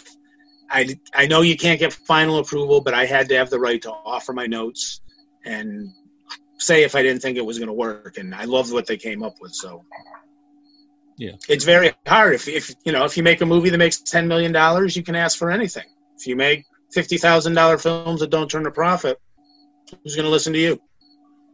Which covers that for the Widow's Point, though, like the black and white one? The illustration of the woman standing in front of the lighthouse with the white sky. Yeah, I like that too. All right, so this has been awesome. I want to thank everyone for doing this, and thanks, Greg, for doing this on Without Your Head. I think it was a fun time, and it's a Without Your Head is fitting for Slime City. There's a lot of Without Your Heads. I thought that the very first time you ever contacted me. Yeah. And I do want to say that in terms of the anniversary, Brooke was definitely the mover and shaker who kept saying, we have to do something for this anniversary. We have to. And I was like, I'm in for whatever you can put together. And then the pandemic happened and a lot of the websites disappeared and stuff. And I thought of you guys right away. But Brooke was definitely the one who kept the fire lit. Let's make this happen. Thank you, Greg. Well, and you did. You were like, yes, so many. And shout out to all the media that did not sustain during the pandemic. But thank goodness that you suggested Without Your Head right away. And we do, again, want to just rest in peace, Michael. We wanted to make it a tribute to him as well. He was just such a wonderful, warm, just lovely, from my experience, took the greatest photos on Slime City Massacre of all of us. And such a warm, kind-hearted human being, and I know it's been tough on you, Greg. So everyone, just say a prayer for Michael here, and happy anniversary. Slime flies, man. Slime flies. Hasn't You're having slime fun. finally been appeased? Not this year, it doesn't. That's very true. That's why About we need an apocalypse. 5 years, yeah. We need an apocalypse next. Or do we have one already? Yeah, and thanks, Brooke, too. She was promoting the show all over all social media. So it was, We all were. when we put this together and I had the information, I literally shared an email with everyone, and I ended with, "Take it away, Brooke," because I knew I didn't have to worry about it anymore. I am a cheerleader, if nothing else. Now I think about it, the original liner I have from Greg, where he's like, he promotes the site. It was the first time I talked to him. He said he talks about all the movies that are without heads, and so it's all coming around here. Yeah. Oh, on the liners in the VHS? No, for Without Your Head. You say, you're listening to Without Your Head, and I've done all these movies without a head, so it's fitting. It's very funny. On top of things. Yeah. So where can you follow everybody, by the way? I don't want to be followed. All right, fair enough. I just want people to watch my movies. There you go. Follow the movies, yeah. I have a lot of things to say on social media. I don't care if anyone follows them and reads them. Fine with me if you don't. Look for Widow's Point, please, September 1st. Very good. And your daughter, you got your daughter to post about the movie on her social media. That's right. Which was a big... My daughter is taken to doing only political posts. I saw that one of them had like 1,500 likes. I said, "You have to promote the movie." She said, "I don't post about my personal life." Finally, she broke down and she posted something. Oh, so that's why you want to do a political part in the third one. Your daughter can promote the movie on her Instagram. I see how it works. Could be how you get the money. I don't know. Brooke, how do you follow you? Just put in Brooke Lewis Bellas, I think. Yes, Brooke Lewis Bells. I'm very active on Instagram right now. At Brooke Lewis LA on Instagram, at Brooke Lewis LA on Twitter, and it used to be at Brooke Lewis LA, but now Brooke Lewis Bells on my Facebook fan page, which got hacked Saturday night. So I'm saying it to tell all the viewers: do not click on any unidentifiable links. I don't care if they're from your friends, from your fans. Don't click on. I was hacked and shut down. So there's that. Yeah, that's like Trista said, losing all the photos, because if you think about it, that's how we keep a lot of our photos now, are on social media. Yes, be mindful. So hit me up on Instagram, at Brooke Lewis LA. Thank you. Mary, where can we see your drumming? Instagram, Bitter Chicken. I'm trying to remember what the whole address is. Bitter Chicken on at Bogle5 on Twitter. Bitter Chicken on Instagram. I honestly can't remember my name on Instagram, but Bitter Chicken. Put in Bitter Chicken. I like it. All right. Well, I don't. I've I learned probably something like tonight. Actually, I have a Slime City Massacre picture. Oh, really? On my Instagram. Very well, fitting. that's my home page there. Okay. And how can we follow you, Craig? Not to your home. No. But, why would anyone want to? I don't know. I haven't been on social media for a while. I was active when I was doing Zombie Radio Show, and I burned out on that, and I've kind of withdrawn from social media because most of my friends on Facebook are from Florida, and they crazy. So I've just kind of backed away a little bit, and now I'm just keeping a relatively low social media profile. But I will reach out when when that changes, if ever. You did post today to promote this show. Well, I noticed it, and I was shocked. Shocked, I tell you. That there's gambling going on at Facebook. Hey guys, Debbie got booted off. We all got a message from her. She got booted. I was going to remember to say, of course, people can follow Debbie on both Facebook and Twitter under her last name. Yes. I think she's the official Debbie Rashawn, right? I know Instagram at the official Debbie Rashawn. I think it'll have a little check mark, I think, so you know that it's the real one. Yeah. And you can also follow Trista here, Trista Robinson, on her social media. See what she's up to. I don't want to leave her out. All right. Well, this has been great. I want to thank everyone again, and happy anniversary. Happy anniversary, Great guys. seeing you all. Thank you. Slime must be appeased, always. Great to see you guys again. And good luck. I see Mary every couple of years. Yeah. Robert, we have to connect again. We got to figure that out, man. And then we'll swing over to Brooks and go to Dark Delicacies again. Yes. Hells yeah. Yes. Very good. All right. Good night, everybody. Thanks everyone for listening. Happy anniversary. Let's all go watch the convention. Yes, good luck on Buffalo Dreams Fantastic Film Festival. I finally remembered the name, and then I can't be there this year. Thank you. We love you, Debbie. I'm messaging her. Yes. Bye. We love Debbie. Bye. Everybody stay safe and healthy. Yes. From ancient terrors to the search for modern-day conspiracies, The Tomb of Nick Cage is the new sound in horror rock. Uncover the mystery of old world horror for the new world order on iTunes, Amazon, and more. Ripley, we should have listened. Sit here on a lie. Farewell in Utani. Now we're gonna die. The Tomb of Nick Cage. They're coming at night. Mostly, they're coming at night. Mostly, they're coming at night. Mostly, they're coming at night. Mostly. Find out on Facebook, Twitter, and Instagram. The Tomb of Nick Cage. They're coming at night.